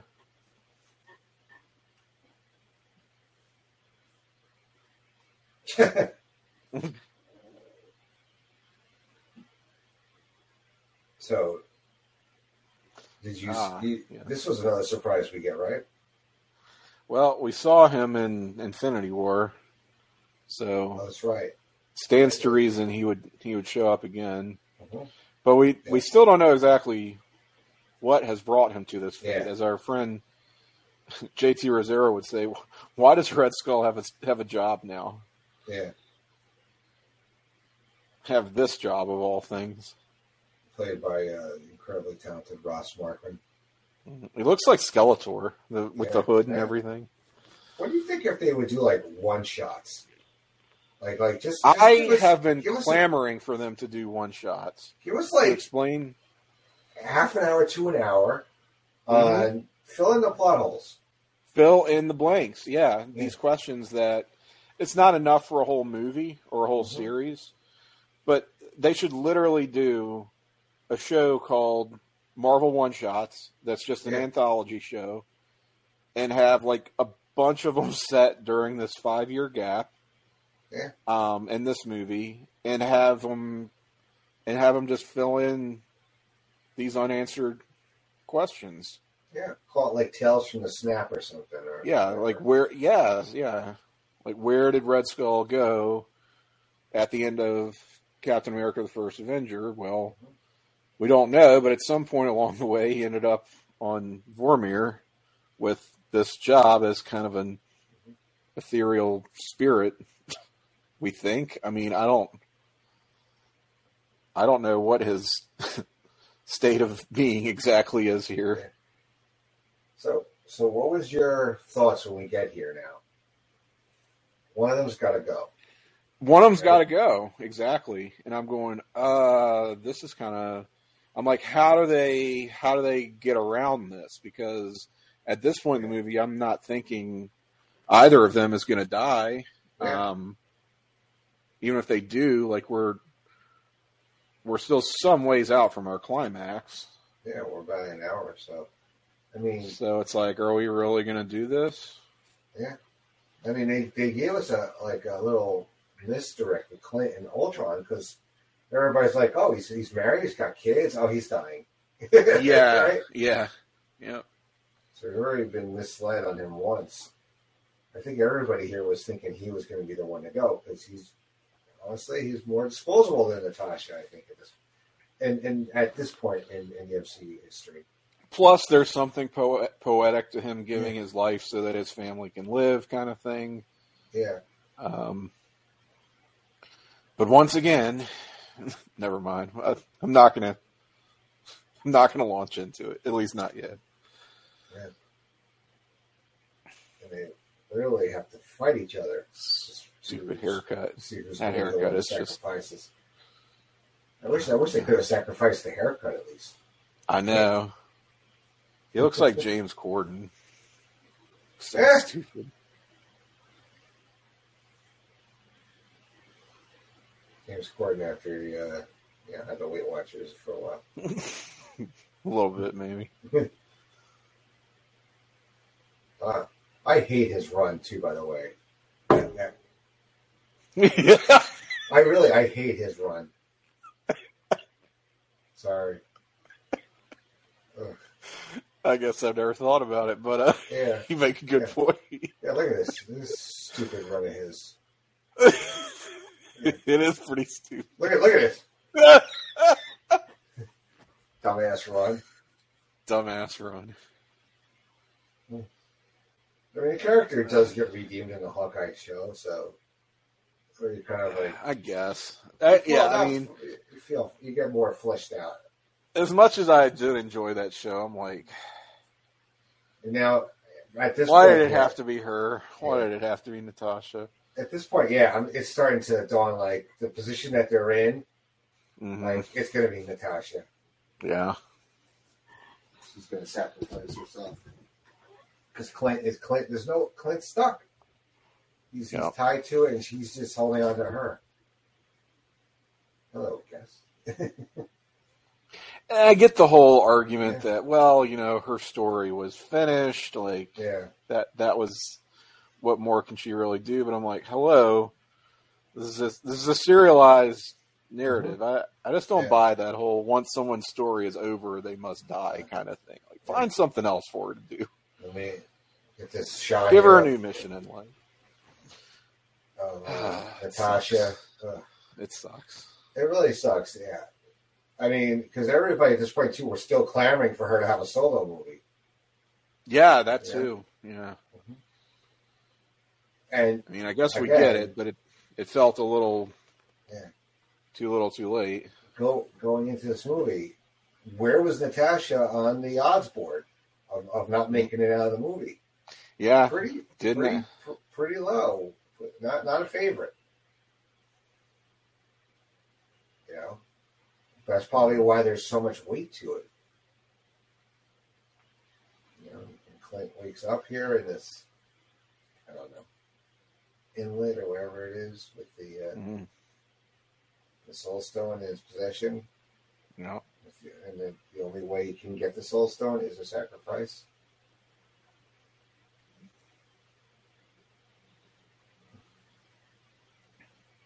I also think they should do a Disney Plus thing with. We talked about do like an anthology show. Do like a limited series. Hell, make it another animated series like What If that shows Captain America and his little quest to put all the stones back. Mm-hmm. Again, foregone conclusion. We know how that ends up, but still could be a fun story to tell, adventures that he has. And now the rest of them are going through what Clint went through.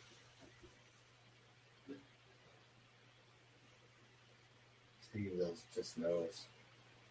Mm. It's like like they all return. They think they all return, and you go from literally elation and then a heartbeat later to the devastation of losing one of their own. Because she's the first of the original to go. Yeah. I mean, we haven't lost any major heroes up to this point. We lost some other characters, but not a major hero, a lead. And the rest of them are just sitting there dealing with it now. Thor thinking kind of pragmatically here. Mm-hmm. We've got the stones. We can just bring her back, right? Seems to be against the rules.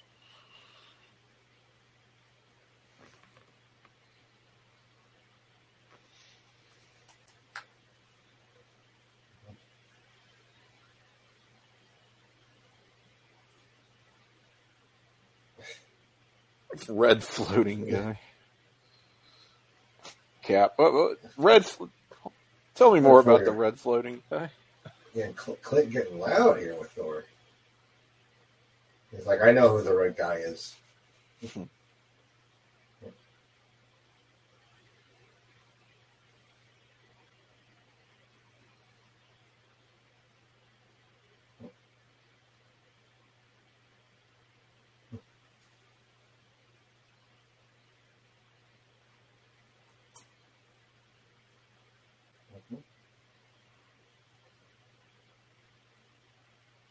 Seeing that Hulk is still possessed of a little bit of rage there, throwing throwing a piece of furniture into orbit. Yeah. Well, they never resolved the Bruce Natasha. They really did romance, right?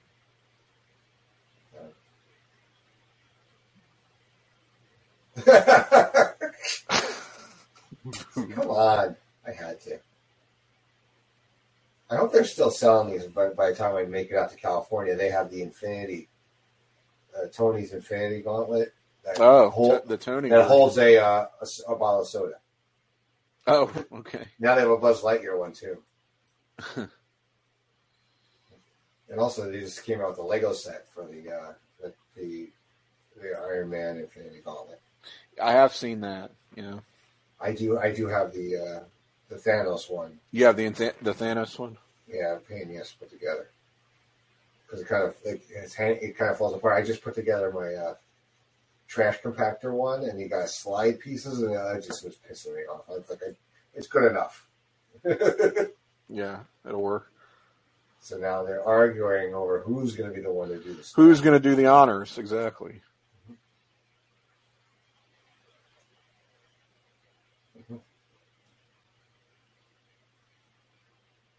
Thor does make a compelling argument. I mean, he is a god, so.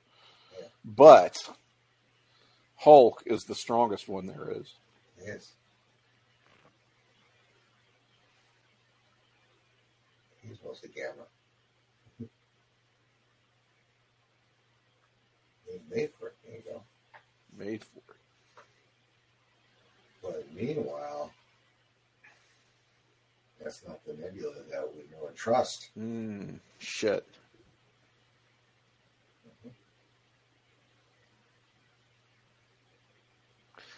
Yeah, you know. I'm forgetting how exactly. So, this nebula used our nebula's Pym particles to bring back everybody, to port herself into the future.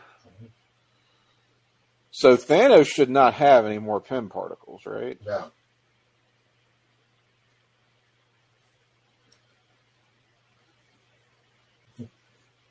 I love the protocol names too. Between this and Spider-Man and everything. Yeah. Like, we need to batten down the hatches here Friday.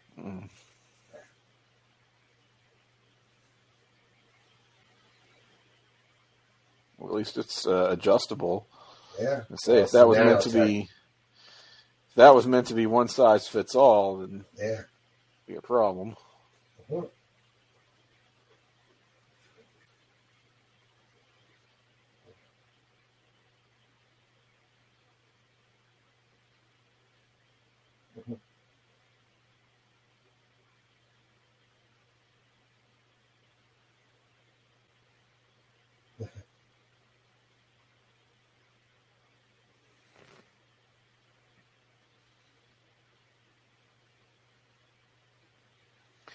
Yeah, I guess I'm thinking, I don't understand how she did this.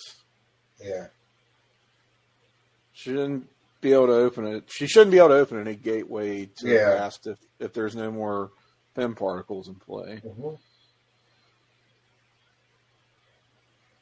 That's a good question, yeah. Oof. I don't know that's ever been adequately addressed. But so much else going on that you sort of you don't think about it.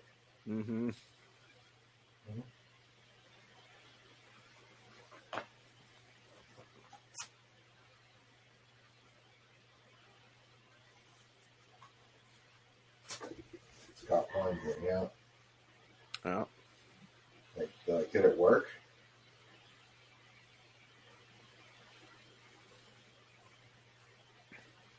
More birds. Yeah.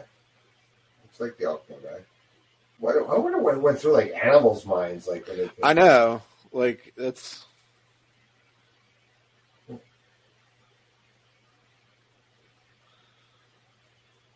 That would freak me out. Though. Like, well, what? Wait.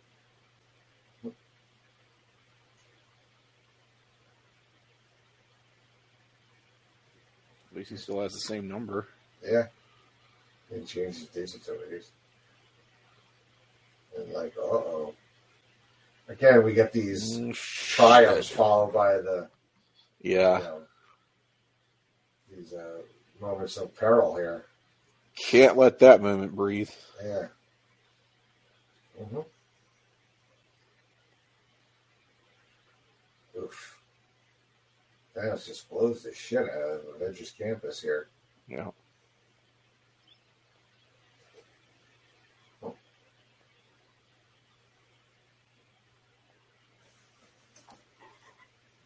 What? Yeah. They're in peril. They're split apart. So right here, we're getting a call back to one of our good friend Sean Kidd's favorites, the original Secret Wars from the 80s. Yeah. Hulk was holding up an entire mountain to save the various Marvel heroes. Mm-hmm. I gotta imagine that's what that is referencing.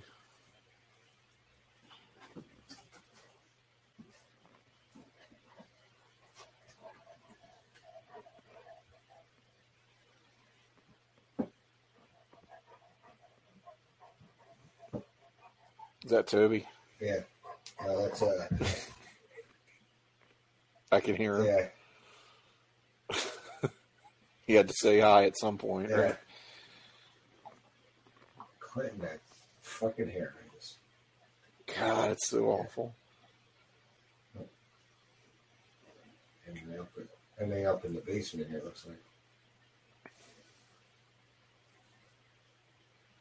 That's the gauntlet. Sub-basement. There. There's the gauntlet. Yeah. Mm-hmm. Uh-oh. That's not a good sound.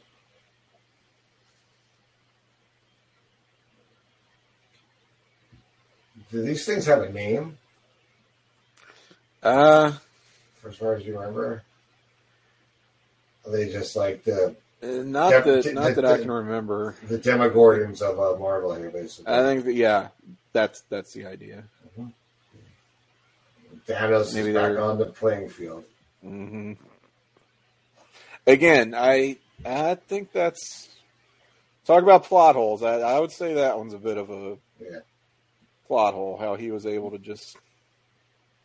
How she could just warp him from the past like that without using the Pym particles. Huh.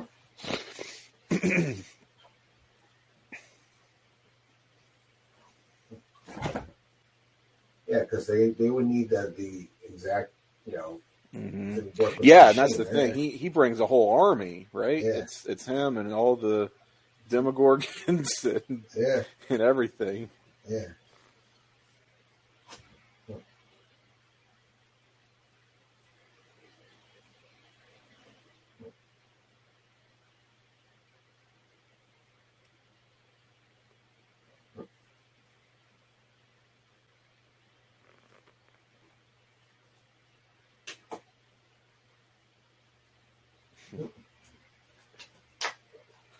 And we do get some sisterly bonding after all. Yeah.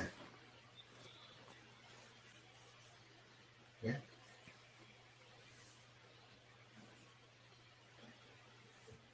Yeah. Again, I think the MVP. Karen Gilliam may be one of the unheralded MVPs in this movie. Yeah.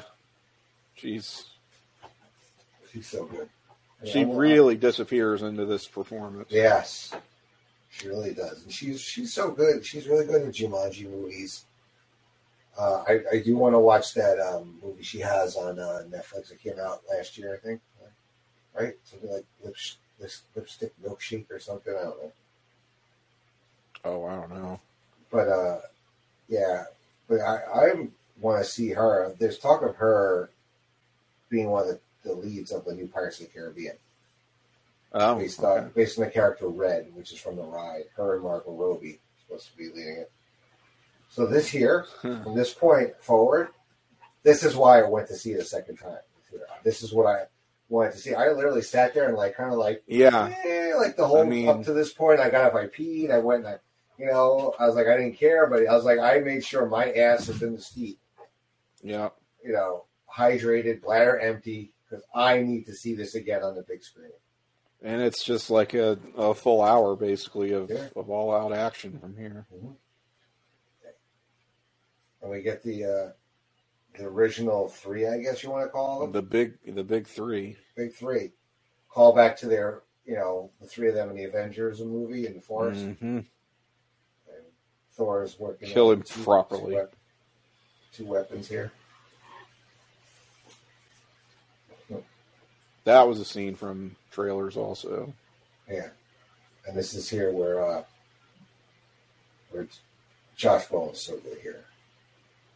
His little monologues and everything.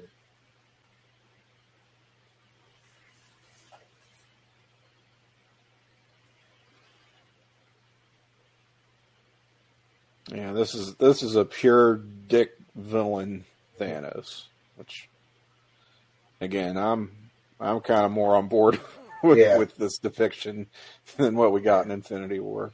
Mm-hmm. The character connections be damned. It's okay. Yeah. Mm-hmm. He's the guy that's ready to fight, and he not only does he want to fight them and kill them, he wants to torture them and give them pain, mess them up. Oh yeah, Thanos is a sadist at the end of the day. He has lots of justifications for what he does, but ultimately he's a psychopath. He enjoys inflicting pain. It turns him on. Yeah. Now this is where I thought we were going to lose Cap. Yeah, at some point here, yeah, would make sense. Yeah. Yeah, I thought his last words were, "I could do this all day," and then and he would fall, and he would drop. Yeah.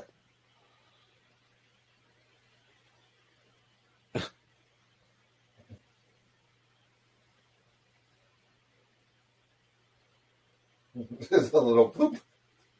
Bloop. I think Clint's cardio is up to date, huh? Jeez, yeah.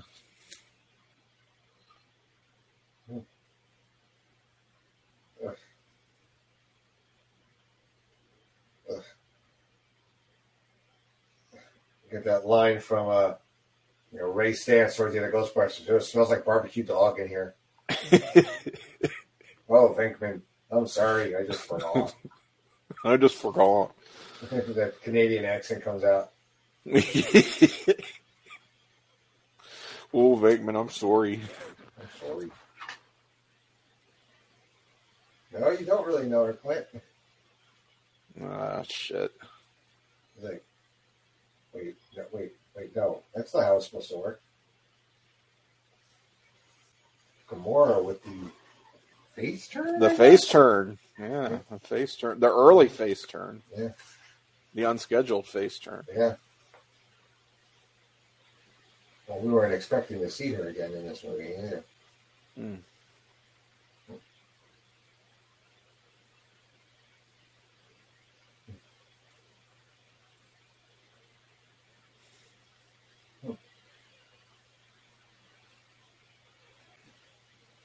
Nebula, listen to Nebula. Come on. Yeah.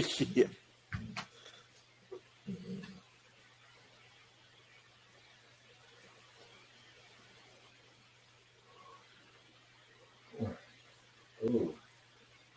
As much as she wants to change, it's not going to do any good. Well, that version of Nebula. That Nebula. maybe in time, but Yeah. that was something they were preciously short on right now. We got another callback here to the Avengers. Ah, yeah. Uh-huh. And they're just pulling out all the stops here, these guys. The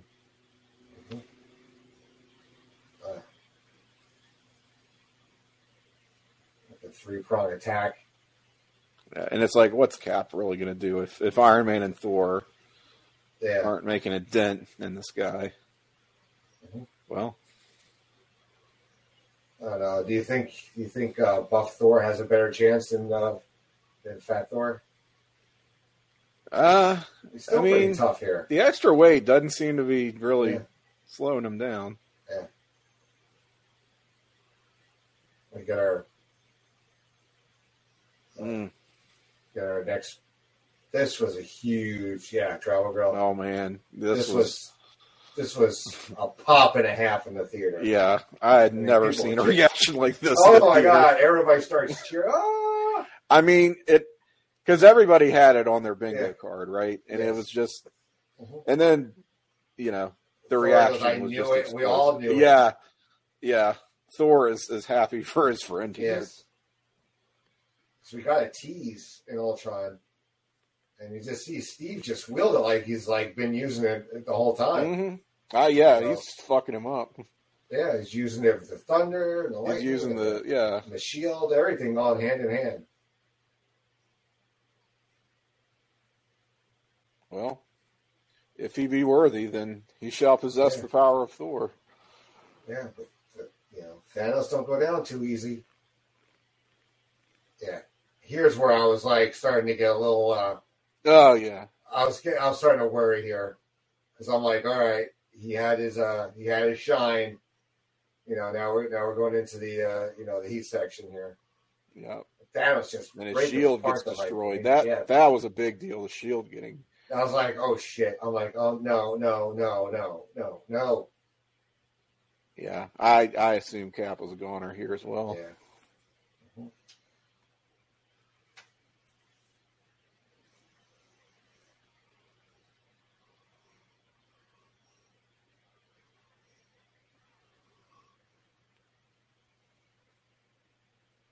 Goodness, Marla here.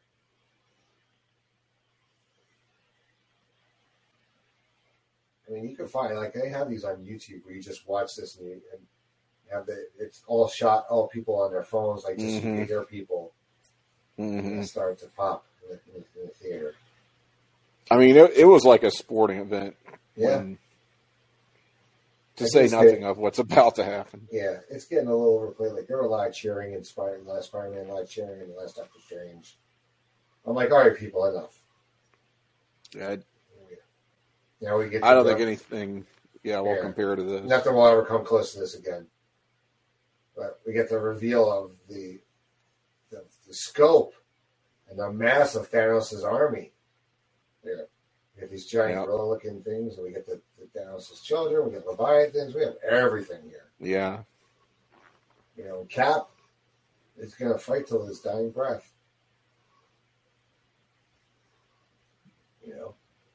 It's up. Tightens what's left of his shield on his wrist. Compound fracture. Yeah, probably. And insurmountable odds. Here it's just how is Cap going to do this? I mean, Thor is still there. Tony's still there. They're a little down they're a little down at the moment. And this is as close as we get to a really great moment from, again, the Infinity Gauntlet limited series comic where Cap just defiantly marches up to Thanos. Yeah. As long as one man still stands to fight you, then you haven't won. And we get the on your left. The reveal. Mm-hmm. It's not Sam though. It's T'Challa, Shuri, and Okoye. And just smart opener with these three. Chadwick with that look, so good.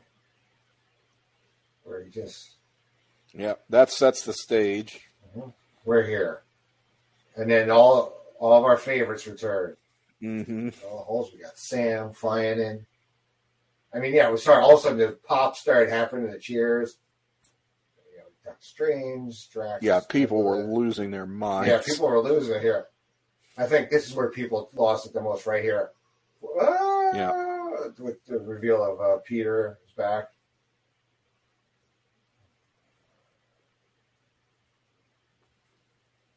You know, the Wakandans getting pumped up here with their war cry. Mm-hmm. We just see everybody's back.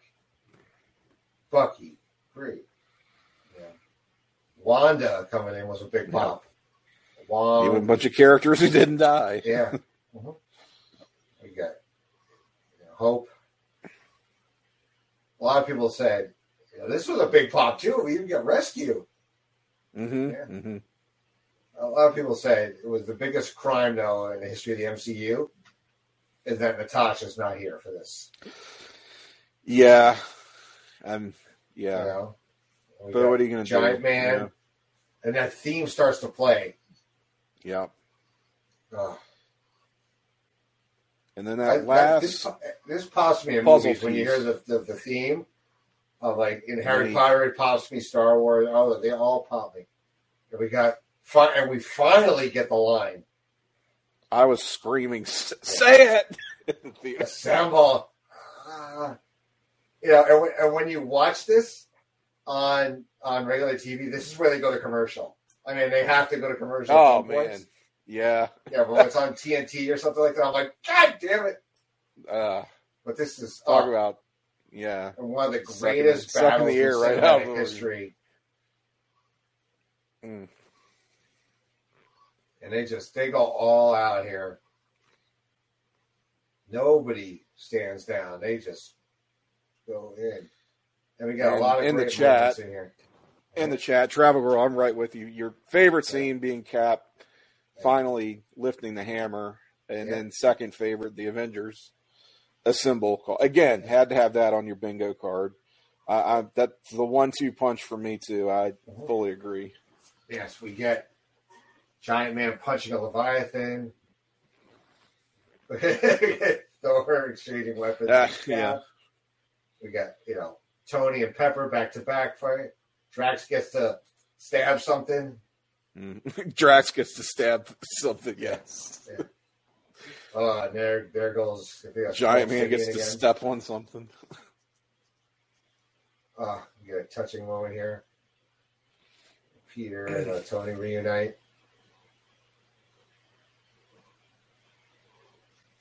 How does Doctor Strange? He knows this in 5 years. He saw the outcome. He saw it. I guess he saw the outcome all the way from end to end. Mm-hmm. Then we got the guy who fucked everything up. Will.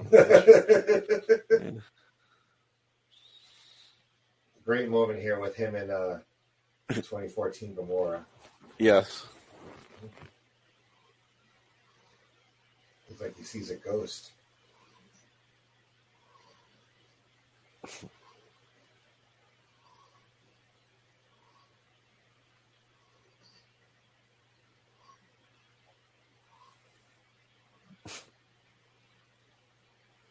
Don't touch me. I love it. Yeah,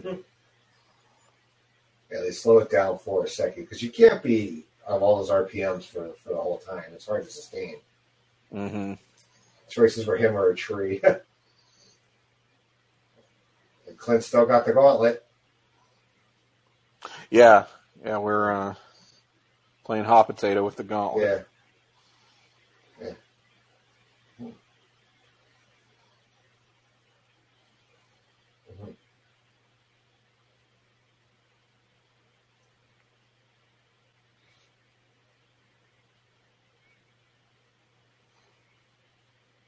The van comes back.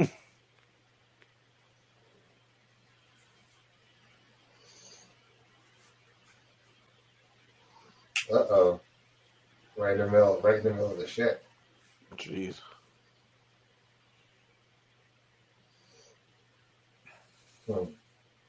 Reunited, it feels so good. Mm-hmm.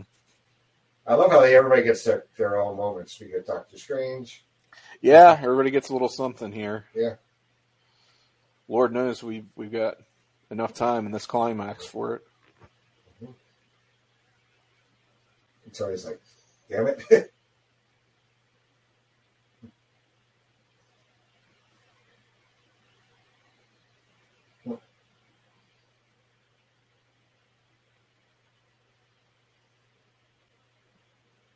We need Luis here.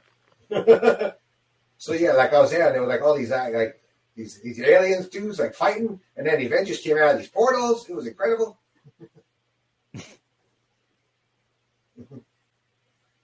We're like, oh, there it is. Who's got eyes on it?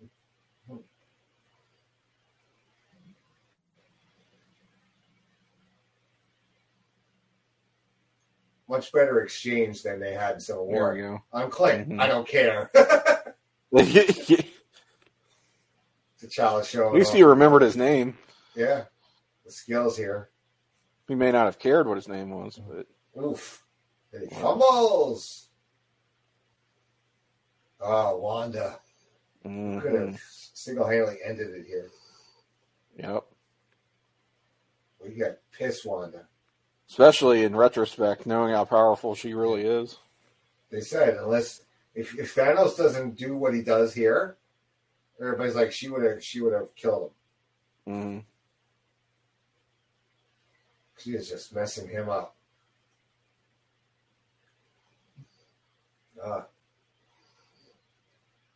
Lamar's getting involved. Mm-hmm. It's some great Peter stuff here too. The instant kill mode. Yeah. Oh, is she mad? She's gonna crush him his like helicopter. a tin can.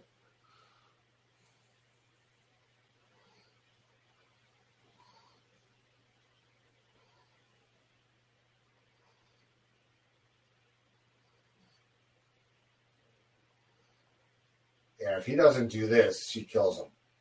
Mm.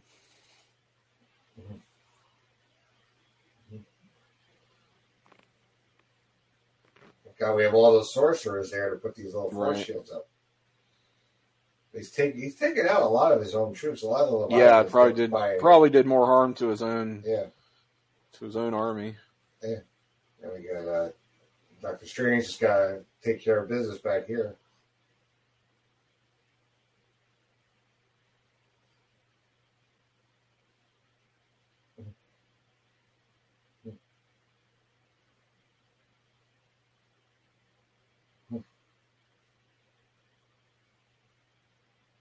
It goes for a little ride.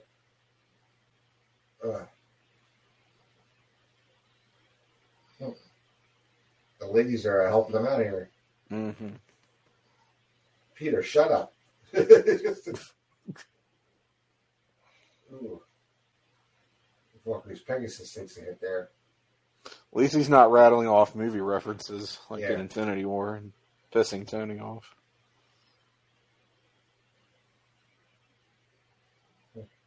Oof. Oh. Rocket and Groot get their reunion here.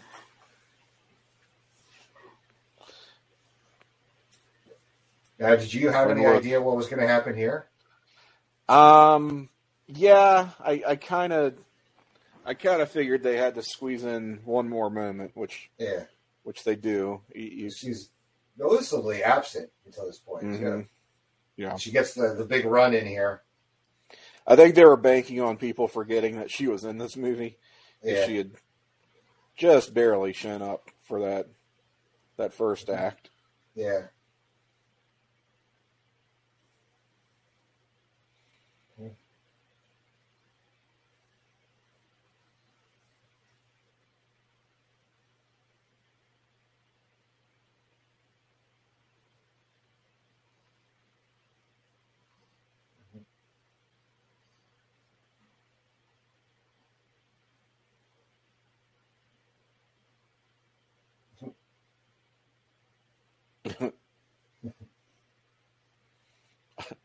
I love that the gauntlet is almost as big as he is. Yeah. I've come around a little bit on this part right here, because I just picture, like, sisters are doing it for themselves, playing in the background. The girls get pandering here. There's all the women. Again, another part where everybody's like, Natasha should have been here. Yeah, they all basically, all the ladies take care of business here to get that gauntlet to the van. It is a nice moment. Mm-hmm. Is it earned at the moment? I don't know about that. Right. Because they did something similar in Infinity War. They did do already. Something similar in Infinity War, yeah. So it's kind of like, all right, well, it's just with more this time.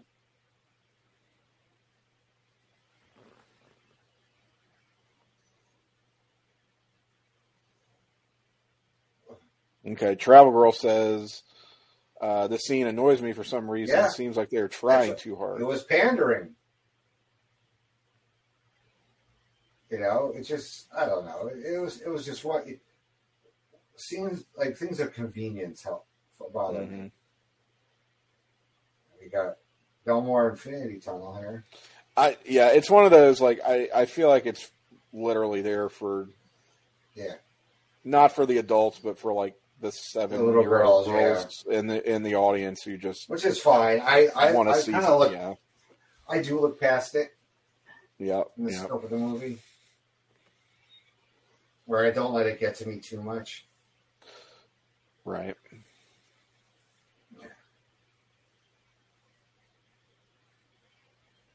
Thanos isn't going down. One of those things that I can definitely say is pandering, but at the same time can recognize is not for me, so I'm just not going to get worked up over it. Mm-hmm.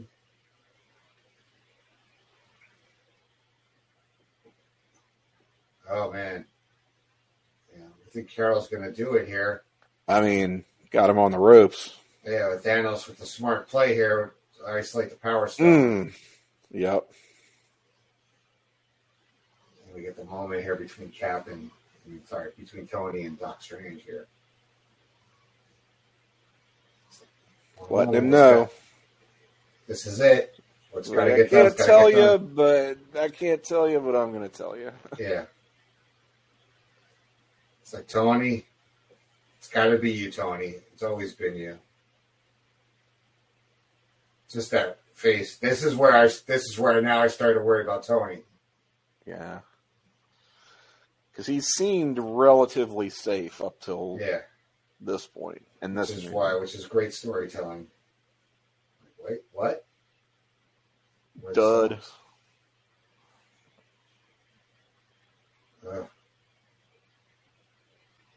I've seen like memes, I think, of a part of this where the look Tony gives right here is probably one of the greatest I'm dead and I know it moments in cinema history. Yeah.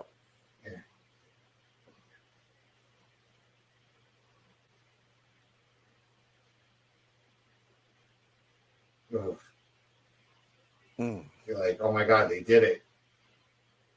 But at what cost? And then we get to see the dusting again, but now it's the bad guys getting dusted.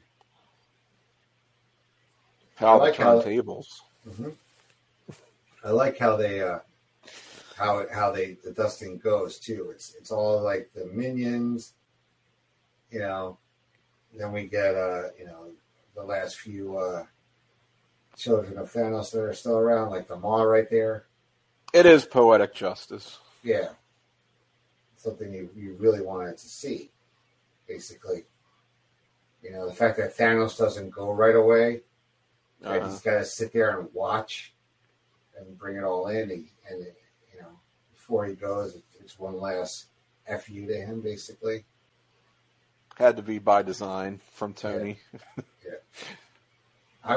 Save him for the end. Mm-hmm. He accepts his faith. He's like, fate. And he's just like, let's get a rest.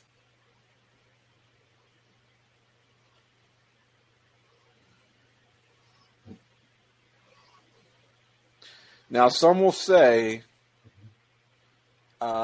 What about the Hulk? Why didn't Bruce get his comeuppance on Thanos, right? Like, Yeah. some people are really bothered by the fact that Hulk didn't get his win back. Yeah. I would argue that Bruce being the one to undo the snap is the ultimate comeuppance. Yeah. Reversing Thanos' great work, pays far more dividends than winning a fist fight with him. But I understand that people did want to see that. Just a big slugfest between Hulk and Thanos. Pretty much mortally wounded here, and all of his closest people, between Rhodey and Peter and Pepper. Now, if our good friend and your main partner in crime, Jennifer Smith, was here, I think she'd be a ball in a mess right now. Oh yeah, because this is her guy. That's her Tony. It took her a while after this movie to get over this, which is Oh, I don't think she's over it. Yeah. No. Because it's just how much the character affected her. Mm-hmm. Some other characters too. I mean, so everybody's probably has that one character. I like that Pepper kind of delicately shooed Peter away. Yeah. Oh, I've never seen the deleted scenes. I guess I'll check that out. Post-death scene from the deleted scenes. I think I have. I know what you're talking about, Travel Girl, but I can't remember the details exactly. Oh, they all give him a knee. Oh, I do remember that. I've never seen it, so I'll have to check that out.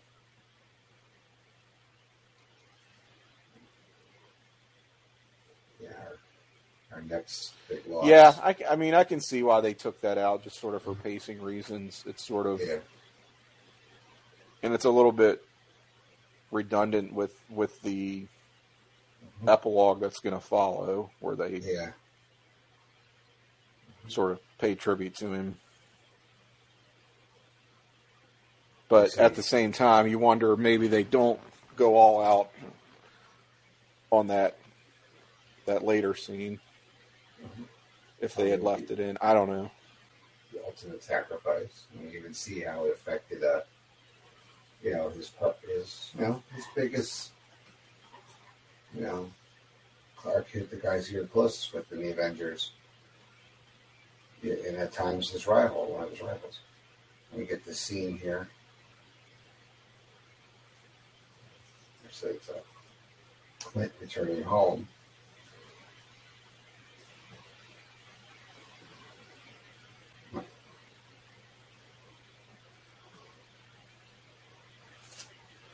Yeah, and all his people are the same age as he remembers them. Yeah, this is another sweet moment here. We get, Peter and Ned reuniting. Ned, who had also been snapped. Works out nicely. Yeah. I like how they address it with some of the kids that were snapped and ones that weren't. And a bunch of their peers are much older than them. Yeah. You get the Scott back here. Hope. I like how we got little where they're all back with their loved ones basically. Mm-hmm. Now, she wasn't snapped, right? The Queen, as far as we know. Correct. Yeah. Both T'Challa and Shuri were. Mm-hmm.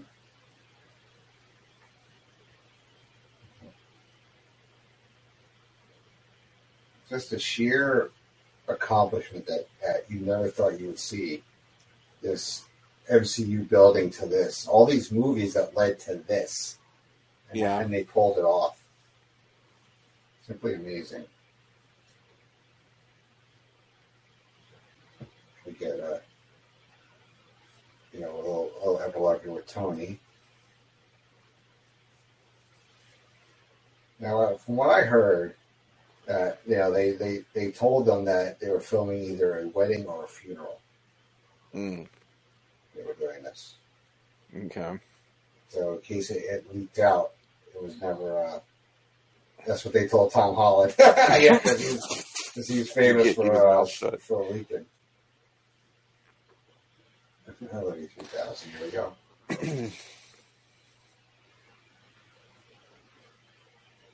Get all these. Basically, everybody here. Aunt May and Happy got snapped also, didn't they? So. I know Aunt May did. Yeah. Because she didn't spend 5 years grieving her nephew. There's got to be like a website somewhere that tells you. Well, I want to say Happy did. Yeah. And they kind of pull through now all the everybody there. Kind of pull back in order of how close. Yeah, there's Aunt May. Yeah, there's Aunt May. Milfy Aunt May.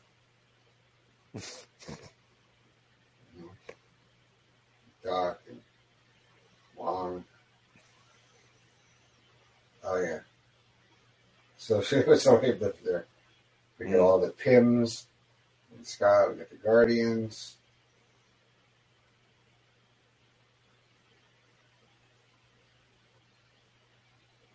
Get the Wakandans.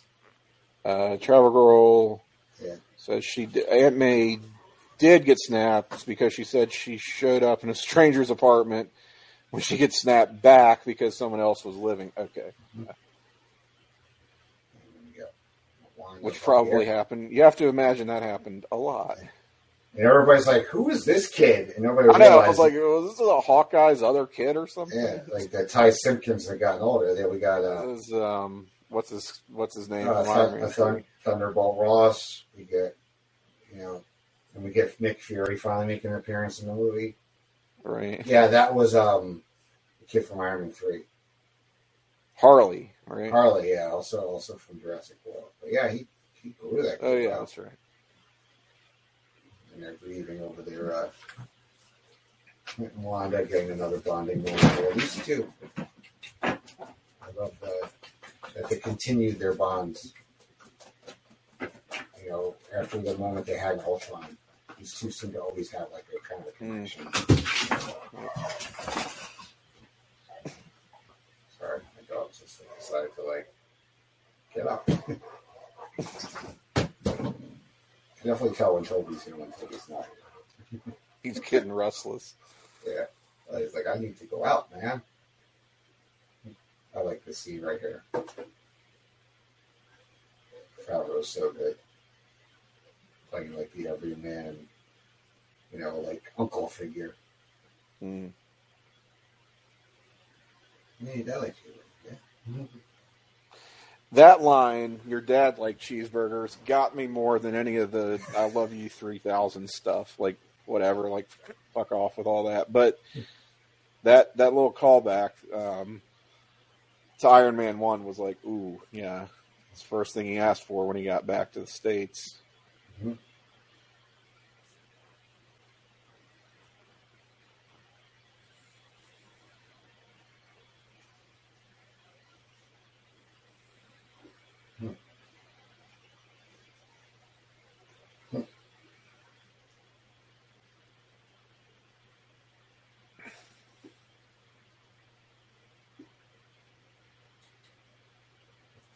King Valkyrie. Yeah.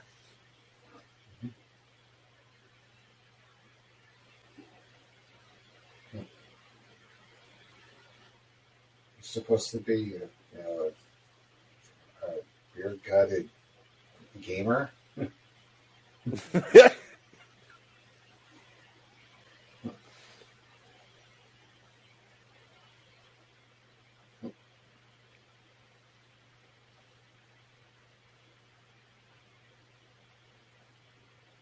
He looks like the way he's dressed here, he looks like a captain from like The Deadliest Catch or one of those type shows. Yeah.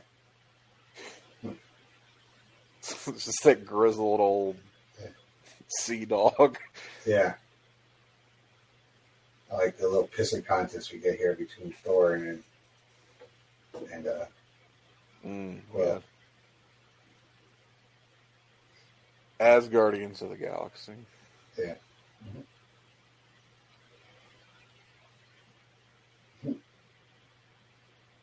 And Drax is eating, of course.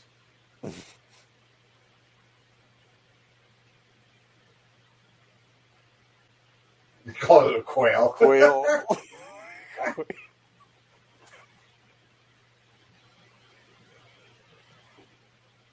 Because they all know he'll kick the crap out of quail.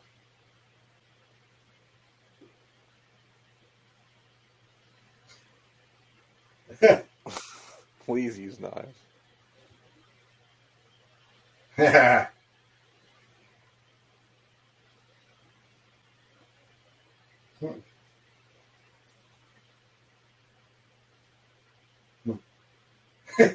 like, me, I am, right, yeah. It's so hard for me right now as a theme park fan and everything to not go on YouTube and look at a Guardians the Guardians coaster, the Cosmic Rewind video, because it's killing me that I haven't been able to go on it because with all the stuff they shot for it. Is that the one that JT said was the best ever? Yeah. I mean, right, for me, not to have been on the Avatar ride is the best ever. Ooh. Flights of Passage. That's what gives me hope for the Avatar movies, is what they did with that ride. I am reserving judgment until I see the first Avatar sequel.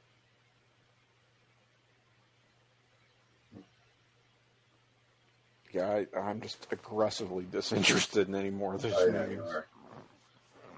Well, I'm going to go see it in the theater, actually, when they re-release it very soon. The kids, it's one of those things, you see it on the big screen, it probably helps its case a little bit. Mm-hmm. And you get Cap tasked with bringing the stones back to where they're supposed to go. Yes, and this will be a source of tremendous confusion. Yeah.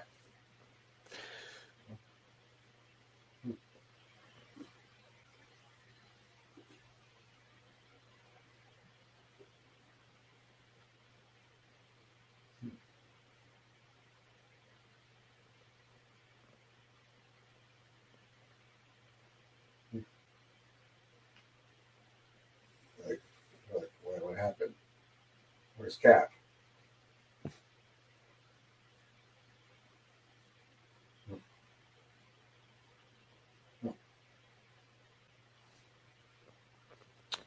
So Bucky seems to know what's up. Yeah. Well, he's his oldest friend in the world, so literally.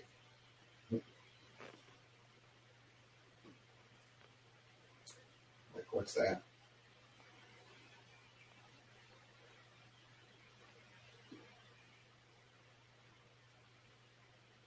Now, there were arguments over whether this is makeup or is this an actor. And I'm not another actor. I'm like, it's makeup.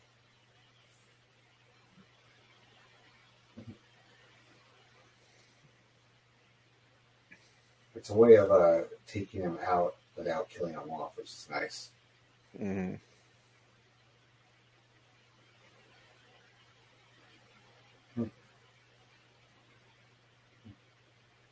It's kind of Clint Eastwood-esque.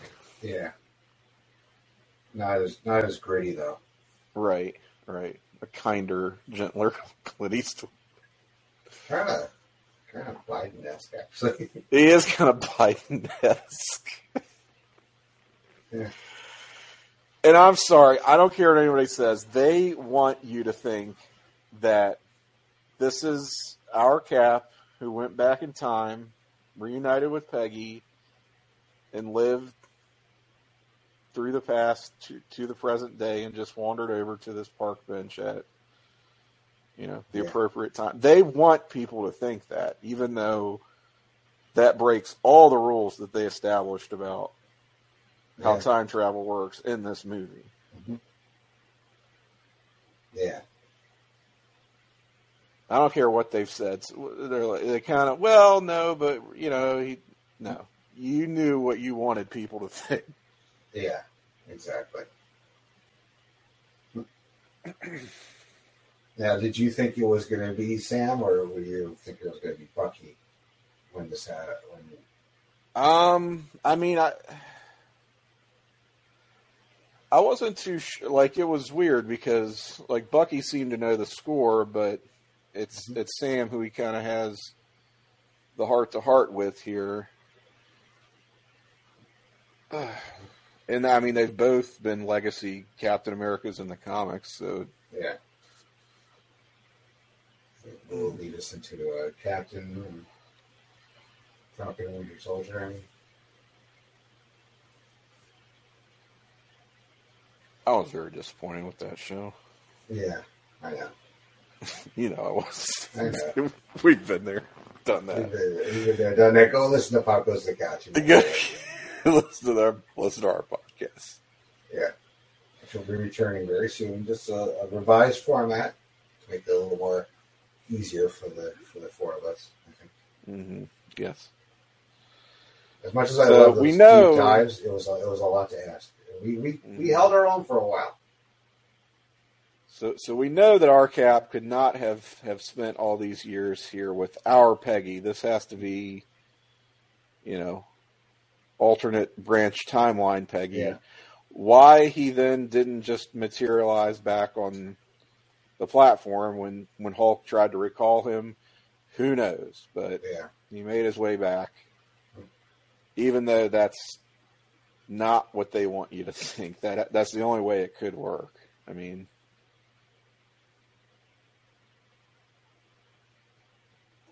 unless old man Cap was an alternate Cap who landed in our timeline and spent all those years with our Peggy. Like a version of this movie happened in another timeline or something, which is even more convoluted to try to wrap your head around. Mm-hmm.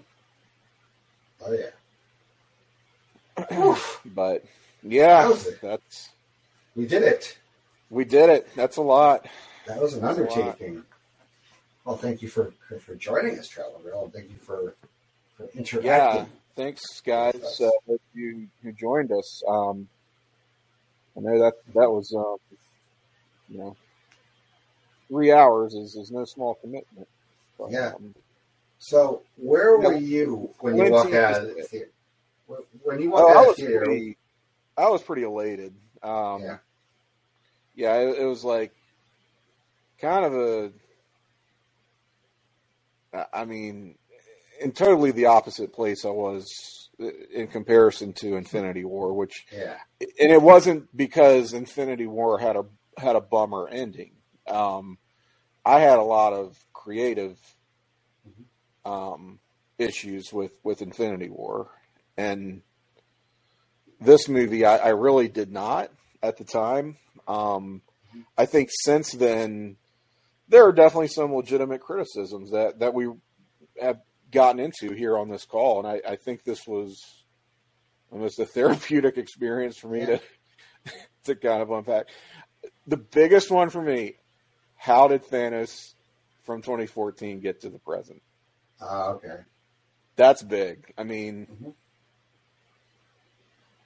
unless I'm really missing something, it just doesn't seem like that should have been possible. But anyway, it's a movie that is such the sum of all of the parts that got us to this point, and then some. That whole last hour, the way that people talk about, this is an earned moment. I mean, that's a very earned third act, and because of that, it makes it so that those plot points that aren't exactly airtight are a little bit forgivable. That kind of stuff kind of falls away. It sort of recedes in the distance when you take in that pure joy of having just your loyalty and your love for this film series over the course of what 8 years, over 10 years, really validated. I don't remember seeing these. I haven't watched these credits in a long time. You know, how everybody got their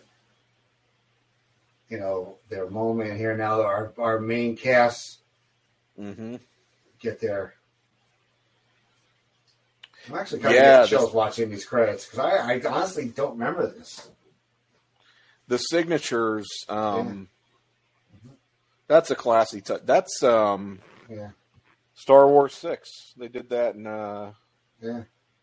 that last movie with the original series cast. Undiscovered Country, yeah.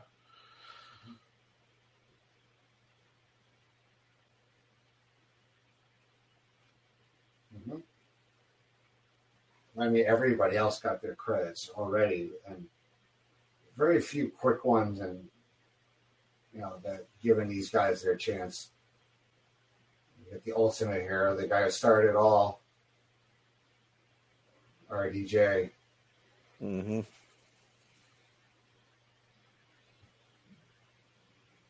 Amazing. Just still to this day, I can't believe they pulled this off.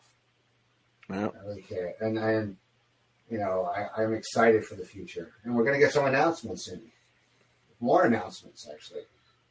Coming up, right? From this stream. This will drop as a pod, probably not for a little bit, but I'm excited. So don't know who will be here with me for Black Widow, which is next on the thing. I'll put a call out and see who comes out. When am I doing? Well, if I hold to my schedule, that'll be 2 weeks from tonight. So that would be September. Actually, no. I probably won't do September 14th. I'll probably do that the 21st. Actually, no, I'm not going to do the 21st. Sorry. Well, because my birthday is My birthday is 2 weeks from tomorrow, so I will probably. I'll pull up a calendar if it helps. I'll probably be out on that, and then I'm going to the Big E the next Wednesday, which is the big New England fair. Basically. Right. So the fat shit New England food festival. Yeah, I don't think I'll be in any condition to do a stream that night. So I will be back next week to do Finding Nemo and the Pixar rewatch. Yeah, I'll be after driving about an hour and a half from Massachusetts. Yeah, it's a long day, and my girlfriend and I, we pace it out as best as we can. We usually what we do is we try to get 3 things and we share them, and then we walk around a bit. Then we get 3 more things. So usually about 9 to 12 things. But since we're both on Weight Watchers, we're going to do it a little scale back a little bit. I think that should just be a cheat day. Yeah, it will be, and it'll ultimately be a cheat day. She just wants her friggin' baked potato from the main building. I'm like, it's a baked potato. She's like, but it's from the main building. I said, all right, whatever. It's the Big E. It's the Big E. Well, they have all the states have their own little buildings, and there's booths everywhere. And they had a lot of people have baked potatoes, but it's this fucking baked potato that she loves. So anyway, enough about Andy's schedule. So looking at probably the 4 weeks from tonight for Black Widow. So if anybody listening wants to watch it with me, raise your hand. I'm more than happy to. But it's only, literally, with the exception of the Spider-Mans and the Incredible Hulk. Spider-Mans. Yes, I have Black Widow, Shang-Chi, Eternals, and Doctor Strange, Multiverse Madness, and Thor, Thunder. So that's I should be done or caught up at least with the MCU. Probably by December, I think, when I could start Star Wars, which I'm sure a certain person who was almost here tonight was going to want to be part of most of those films. So we'll see. So yeah, but Tim, now if you want to come and do Star Wars, I don't know if there's any other MCU movies you want me to mark you down for up to this point. Nothing else I'm clamoring for. But who knows? We'll schedule timing permitting. Yeah, if there's one you want to really talk about though, because you want to, you gotta get some stuff off your chest. There's always that was always there for you. All right, cool. All right, well, thank you everybody for tuning in and for joining us. Thank you everybody here at Stream Lounge for allowing me to do this. Thank you, Tim, for being here with Andy. me for most of this journey. Some could say it's like a journey through infinity, but not a journey through infinity. That is actually a podcast that you are one of the 4 co-hosts of that drops on the North-South Connection under the Jenny position, and the catalog is on the Jenny position feed, the archive, right? So yes, the erstwhile Journey Through Infinity podcast. So not unlike what we do here on Stream Lounge, although it's not a live watch. We're just doing retrospectives of the films in order. Myself, Jennifer Smith, the aforementioned JT Rosero, and Scott Criscolo. That's our usual panel. Although we did have one, we brought in a ringer for one episode. I brought in that same ringer for when I did that movie here. Yeah, there you go. So it's an irregular podcast. I couldn't even tell you when our next episode is scheduled or will drop. But I mean, at this point, where'd you guys leave off? Where did we leave off? So we did Black Panther. What's after Black Panther? What was it? Was it Infinity War? I just had it up. Yeah, it was Infinity War. Wow. And yet Ant-Man, Captain Marvel, and then Endgame.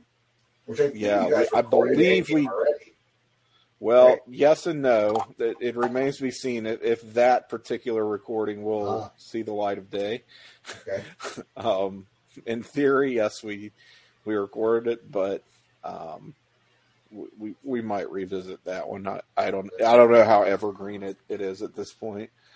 But yeah, I mean, we're kind of closing in on the finish line there as well, assuming we can get back on track. Hard, man. Believe me, I know.